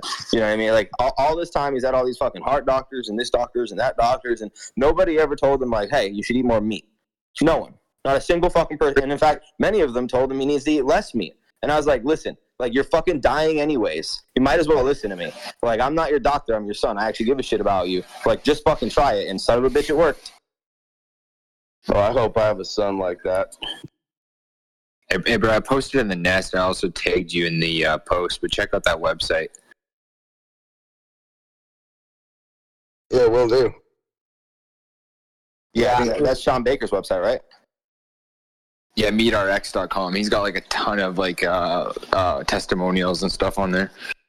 Yeah, I've taken the time over the COVID. You know, that was one good thing that came of all of it, is getting the opportunity to do some self-reflection. You know, like kind of be like, well, you know, what do I want out of life? You know, everything kind of took a pause, right? Life was moving kind of quick, and it was like there was a yellow flag on the track, right? Like everybody got a chance to kind of just sit and take a lap. So I downloaded an app called Blip Blop, or I think it's Blip Blop, but it just sounds a bell every hour, and I set a little schedule. So when the ship bell goes off, I've got to give myself 25 push-ups. And at first it was kind of difficult because I'd be in some awkward places, and I had to tell myself, well, fuck all these people. They're not living my existence, right? I've made a contract with myself, and I'm going to give myself these 25 push-ups. If I'm driving and I can't get it done within half an hour, then I owe myself 10 on top of my 25. So, you know, it's just about staying on path. And it's a little easier with kids, especially with my kids there. They hear the bell and they're like, Dad, that was push-up time. So I'm like, even the time I really don't want to do them, like, I'm like, now it's not just the contract I have myself. It's also showing my kids that, you know, it's dedication and choosing to make an active difference in your life, right? And really, I guess that's what Bitcoin's about too, right? Like making a decision like, hey, I see the system's broken. You know, I've been following crypto for a very long time. I've followed finance for, you know, I born October 29th, I had the fortunate opportunity to have, every time they had one of them books, like this day on your birthday was always the Black Tuesday, the stock market crash. So it always made me wonder, like, hey, how does money go? How does, you know, the whole stock market crash? Why do people jump out of buildings? You know, especially when I was younger, I never understood, you know, why somebody would jump out of a building because they lost their money. And it just, you know, it attracted me. I never really got into it. I had, you know, people that close in my network that were like, you know, legacy finance people. Their parents have been in it for a long time. There's, you know, Series 7 traders. They're like, oh man, it's a Ponzi scheme, don't do it. And so I didn't really buy in. About 2013, I was like, you know what, fuck it. In 2012, 2013, I started mining. By that point, it really wasn't profitable to mine Bitcoin. Did some Litecoin, kind of meandered about. But I'd always proselytized and spoke the accolades of Bitcoin because I see the inevitability, one, of it, right? Like, it is the next evolution of the internet. And the same people that are naysayers of the Bitcoin revolution are the same mindset of people that said the internet was just a fad and it would be nowhere. But, that's what people were saying in the 90s. Like, joking about it. Like, oh, you're going to sit there because, right, it was, there was some adaptation curve that once you got the 100th monkey, that was it. Now everybody uses it. If the internet went out and like Facebook went out the other day, I'm surprised people didn't jump from buildings. So it's, for me, I've seen the ability for us to uncouple from the necessity of having an intermediary to keep their thumb in all of our money and give us the ability to do peer-to-peer barter type transaction on our own terms without getting, bent over the barrel every time we want to exchange money and everybody in our business. So I'm all the people that I like to get on the crypto or the Bitcoin and let them explore the technology and let them, tell them like, look, there are other altcoins out there. Crypto, Bitcoin. Yeah. But here's the thing is, you have to, if you just ignore the elephant in the room, then nobody, you have to talk about it and tell them like, look, if you are going to get into, alternative currencies or alternative projects or whatever you want to call it, whatever, title you want to give it, understand that fundamentally it's all about Bitcoin. If you don't understand that it will end up being the world reserve currency, it will be the denomination or layer one money, then you aren't seeing the big picture. Even if now you're still, as we still considered, this, Bitcoin's hitting 65 and Bitcoin's hitting 6, this, that, and the other, as long as we're considering it in a US dollar term, we're not even really talking about it at its fullest potential. My only real fear is that maybe the world governments will, like they did when they took us off the gold standard, and be like, hey, you can't hold this. Now, granted, like, okay, like I'm sure plenty of people held gold all the way through the times when gold was illegal to hold, and, and buried their stash, from their backyard, a couple generations later or whatever. But, I see the potential, for my children, through unfortunate circumstances, I had to sell a lot of my holdings, and during the downtime between 18 and 19, and so I'm trying to recoup my bags, but I'm using alts to stack sats, right? Like, if you're playing it right, you're stacking sats at the end of the day, even if you're in an alt market. Your fundamental idea is not about, I'm not trying to stack US dollars. Fuck dollars, that's a depreciating asset. Why would I want to stack that? I'm trying to get out of that. So, that's just, my school of thought. Wait, I just assume that stacking shitcoins? Cryptocurrency markets are fucking total circus. Might as well just head to Vegas and throw your money at it, because the rug pull's coming. Yeah, I absolutely agree. The same thing can be said with a lot of, again, I was around during the .com bubble, right? Like, I seen my dad made some good money. Like, I was a little young. I wasn't really investing at that time, but I watched him, he lost some money. There was some winners and losers in that. What I'm saying is, even for the people that, because that's what, like, for example, even all the people that I talked about Bitcoin to in 2011, 2012, 2013, 2015, 2017, all of them, when they got started, fundamentally, most of them, even though I explicitly told them, don't get XRP, don't get, they're all following the coattails of Bitcoin. They're just fucking trying to ride the coattails and get as much fiat as they can out of it. They're living in a fiat standard instead of thinking long term.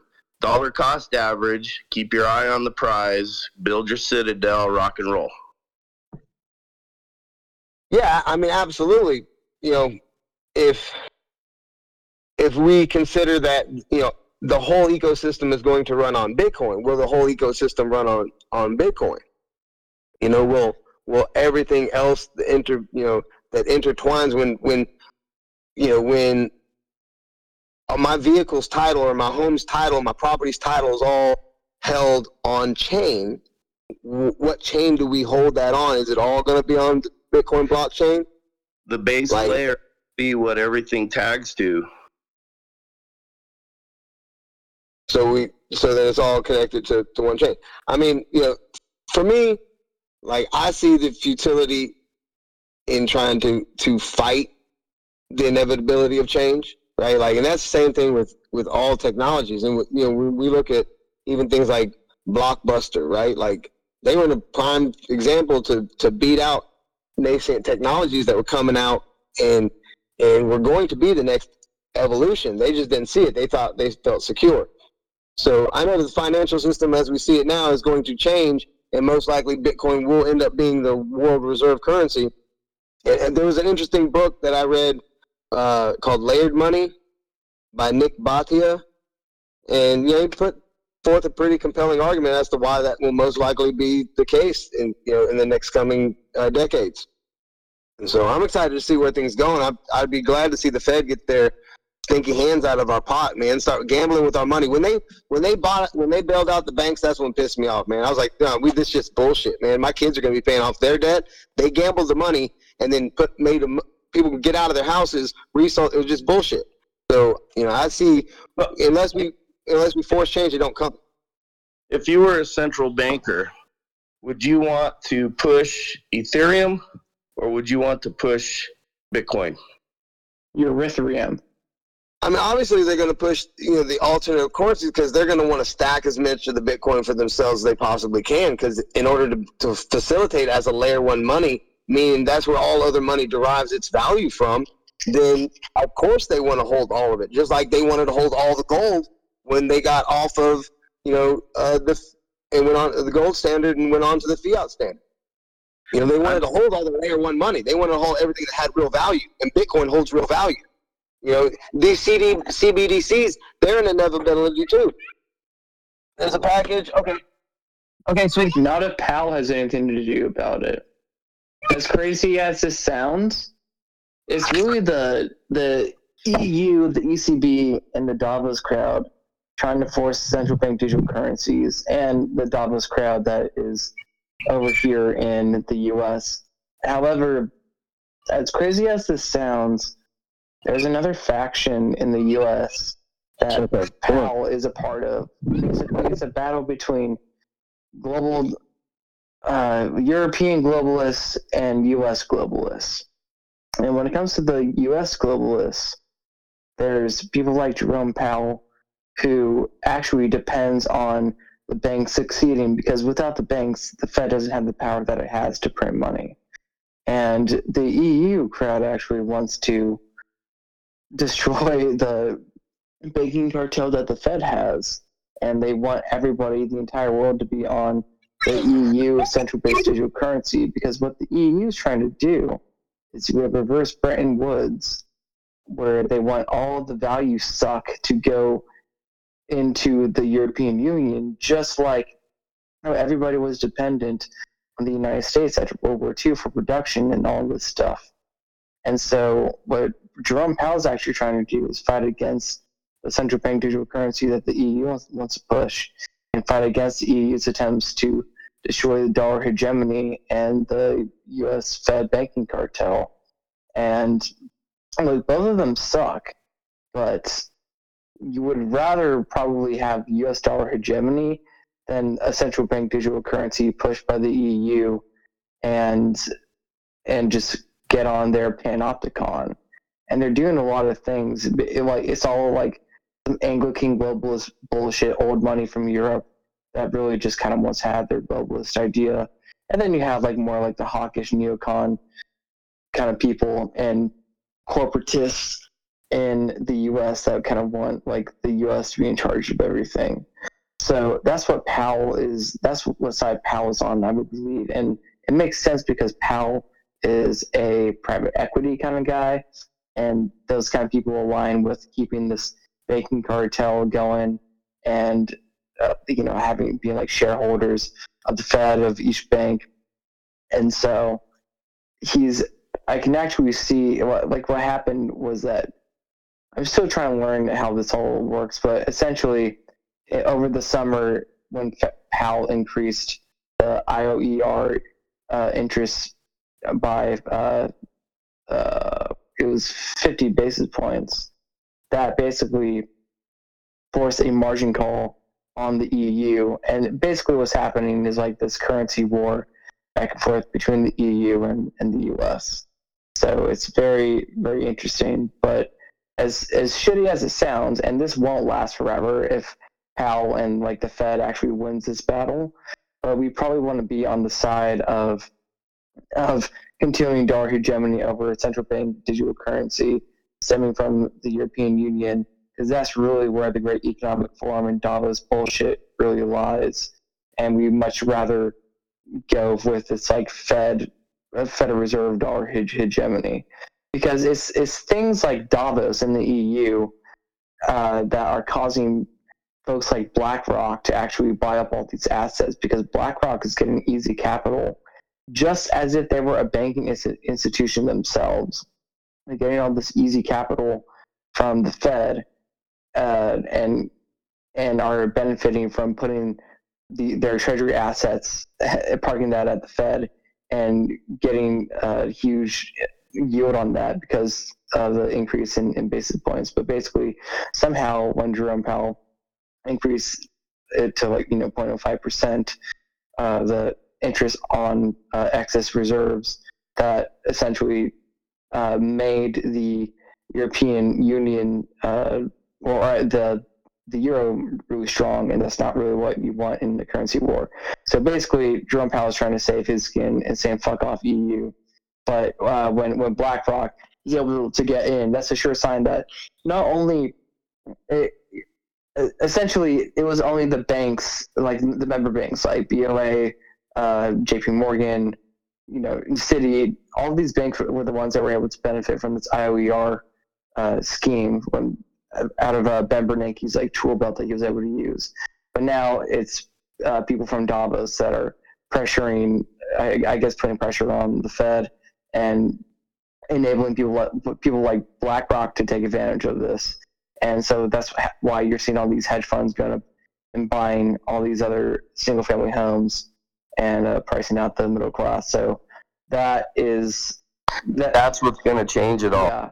That's what's going to change. Yeah, and so that's going against the corporatocracy kind of private equity thing that Jerome Powell is all about. So for the next 2 years, you probably want to be on team.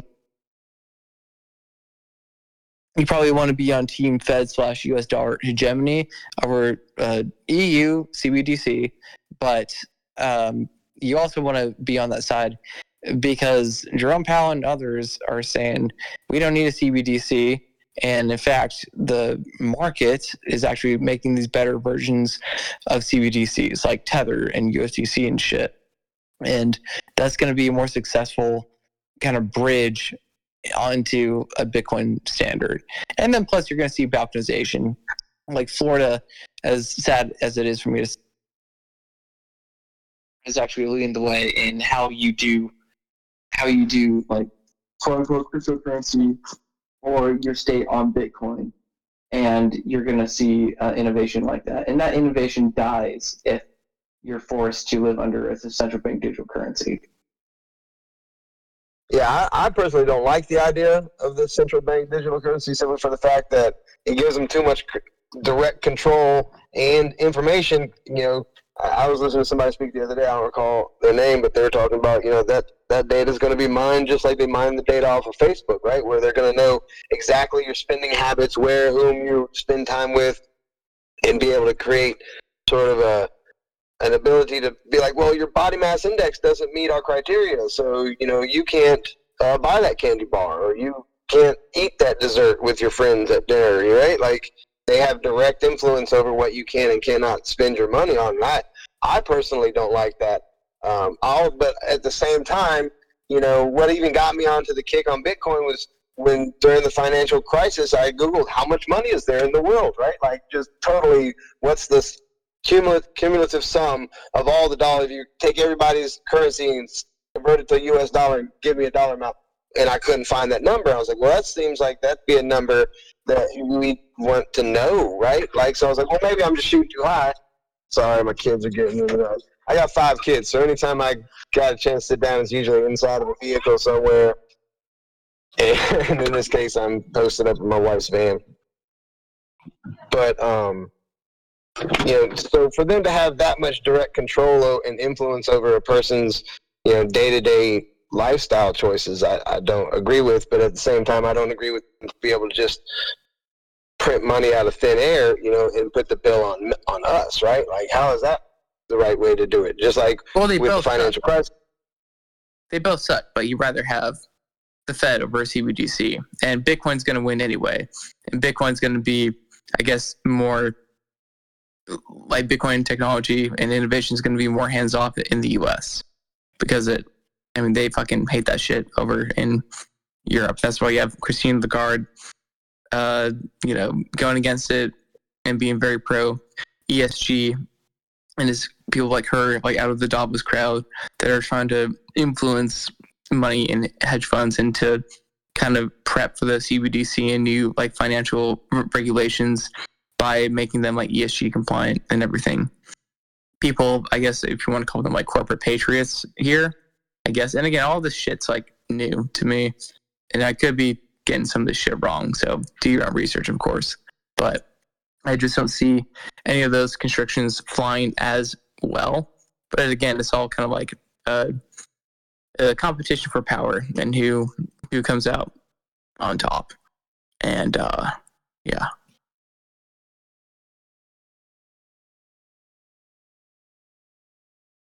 Bitcoin comes out on top. Obviously.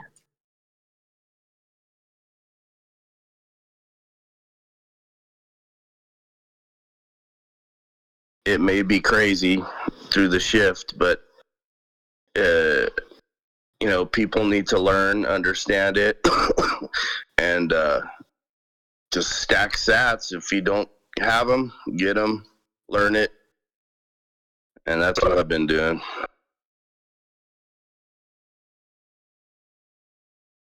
Oh, and run a node.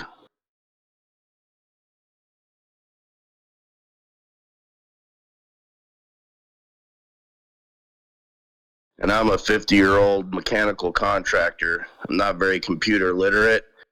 And for the past 3 years, I've been rabbit hole into Bitcoin and learning a lot about the financial system, this digital asset that is blowing my mind. It blows my mind every day. It's just an amazing thing. I was just speaking with one of my other contractor buddies, and I asked him, you want to learn what Bitcoin's all about? Just load the Strike app real quick, and I'll pay you via the Strike app. And you can see how quick it can be done. You can keep it on it or transfer it back into your bank. Either way, you'll see how fast it works.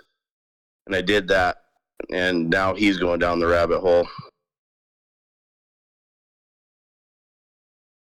Good for you, man. Spread it.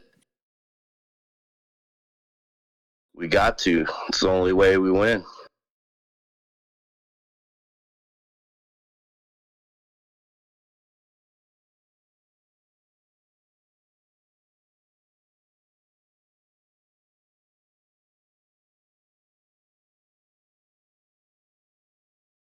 And ultimately, we have to have sound money.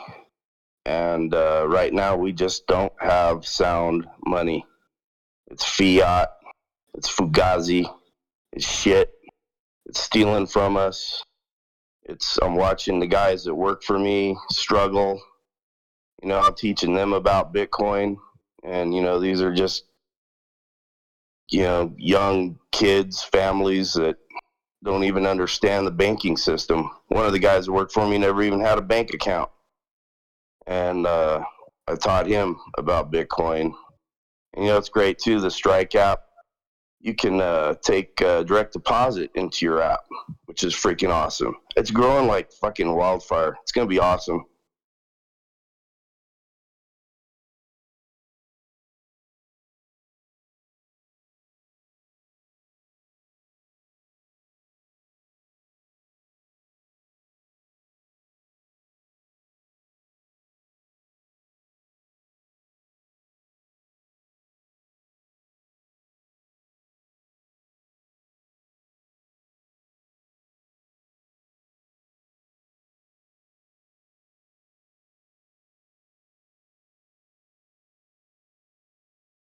What happened?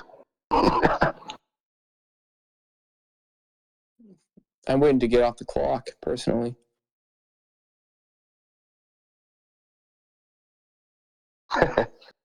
Yeah, my kids came and started bothering me, so I had to go deal with that. So, anybody else here in Houston?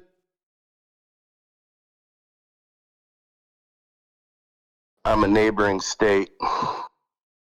North, east, west? I'm just to the west of you in the center of it. Oh, nice.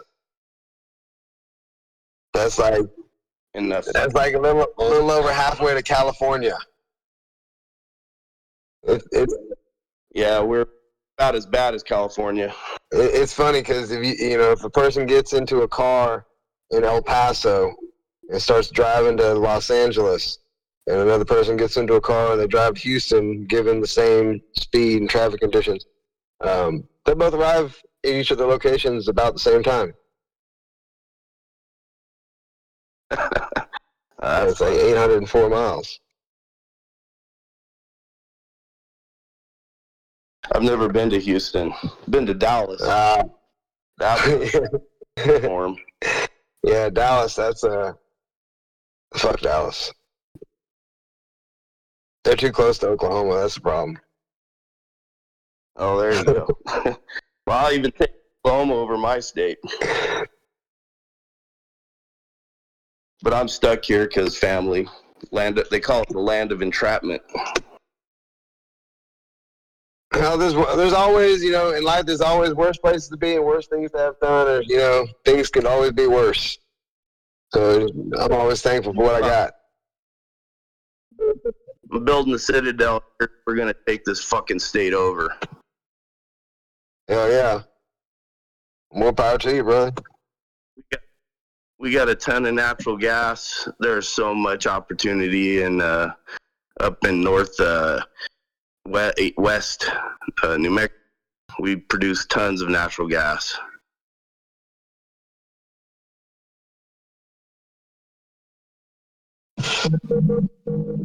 Shit, there's my bell. Motherfucker. Well, thanks. We'll talk at y'all later.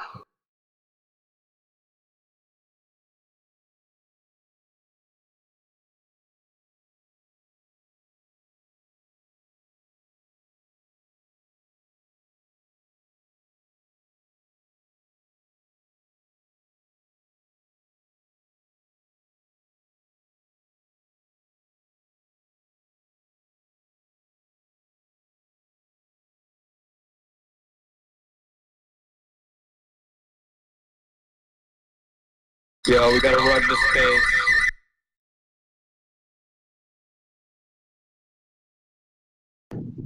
All right, guys. Yeah, take it easy. Be safe.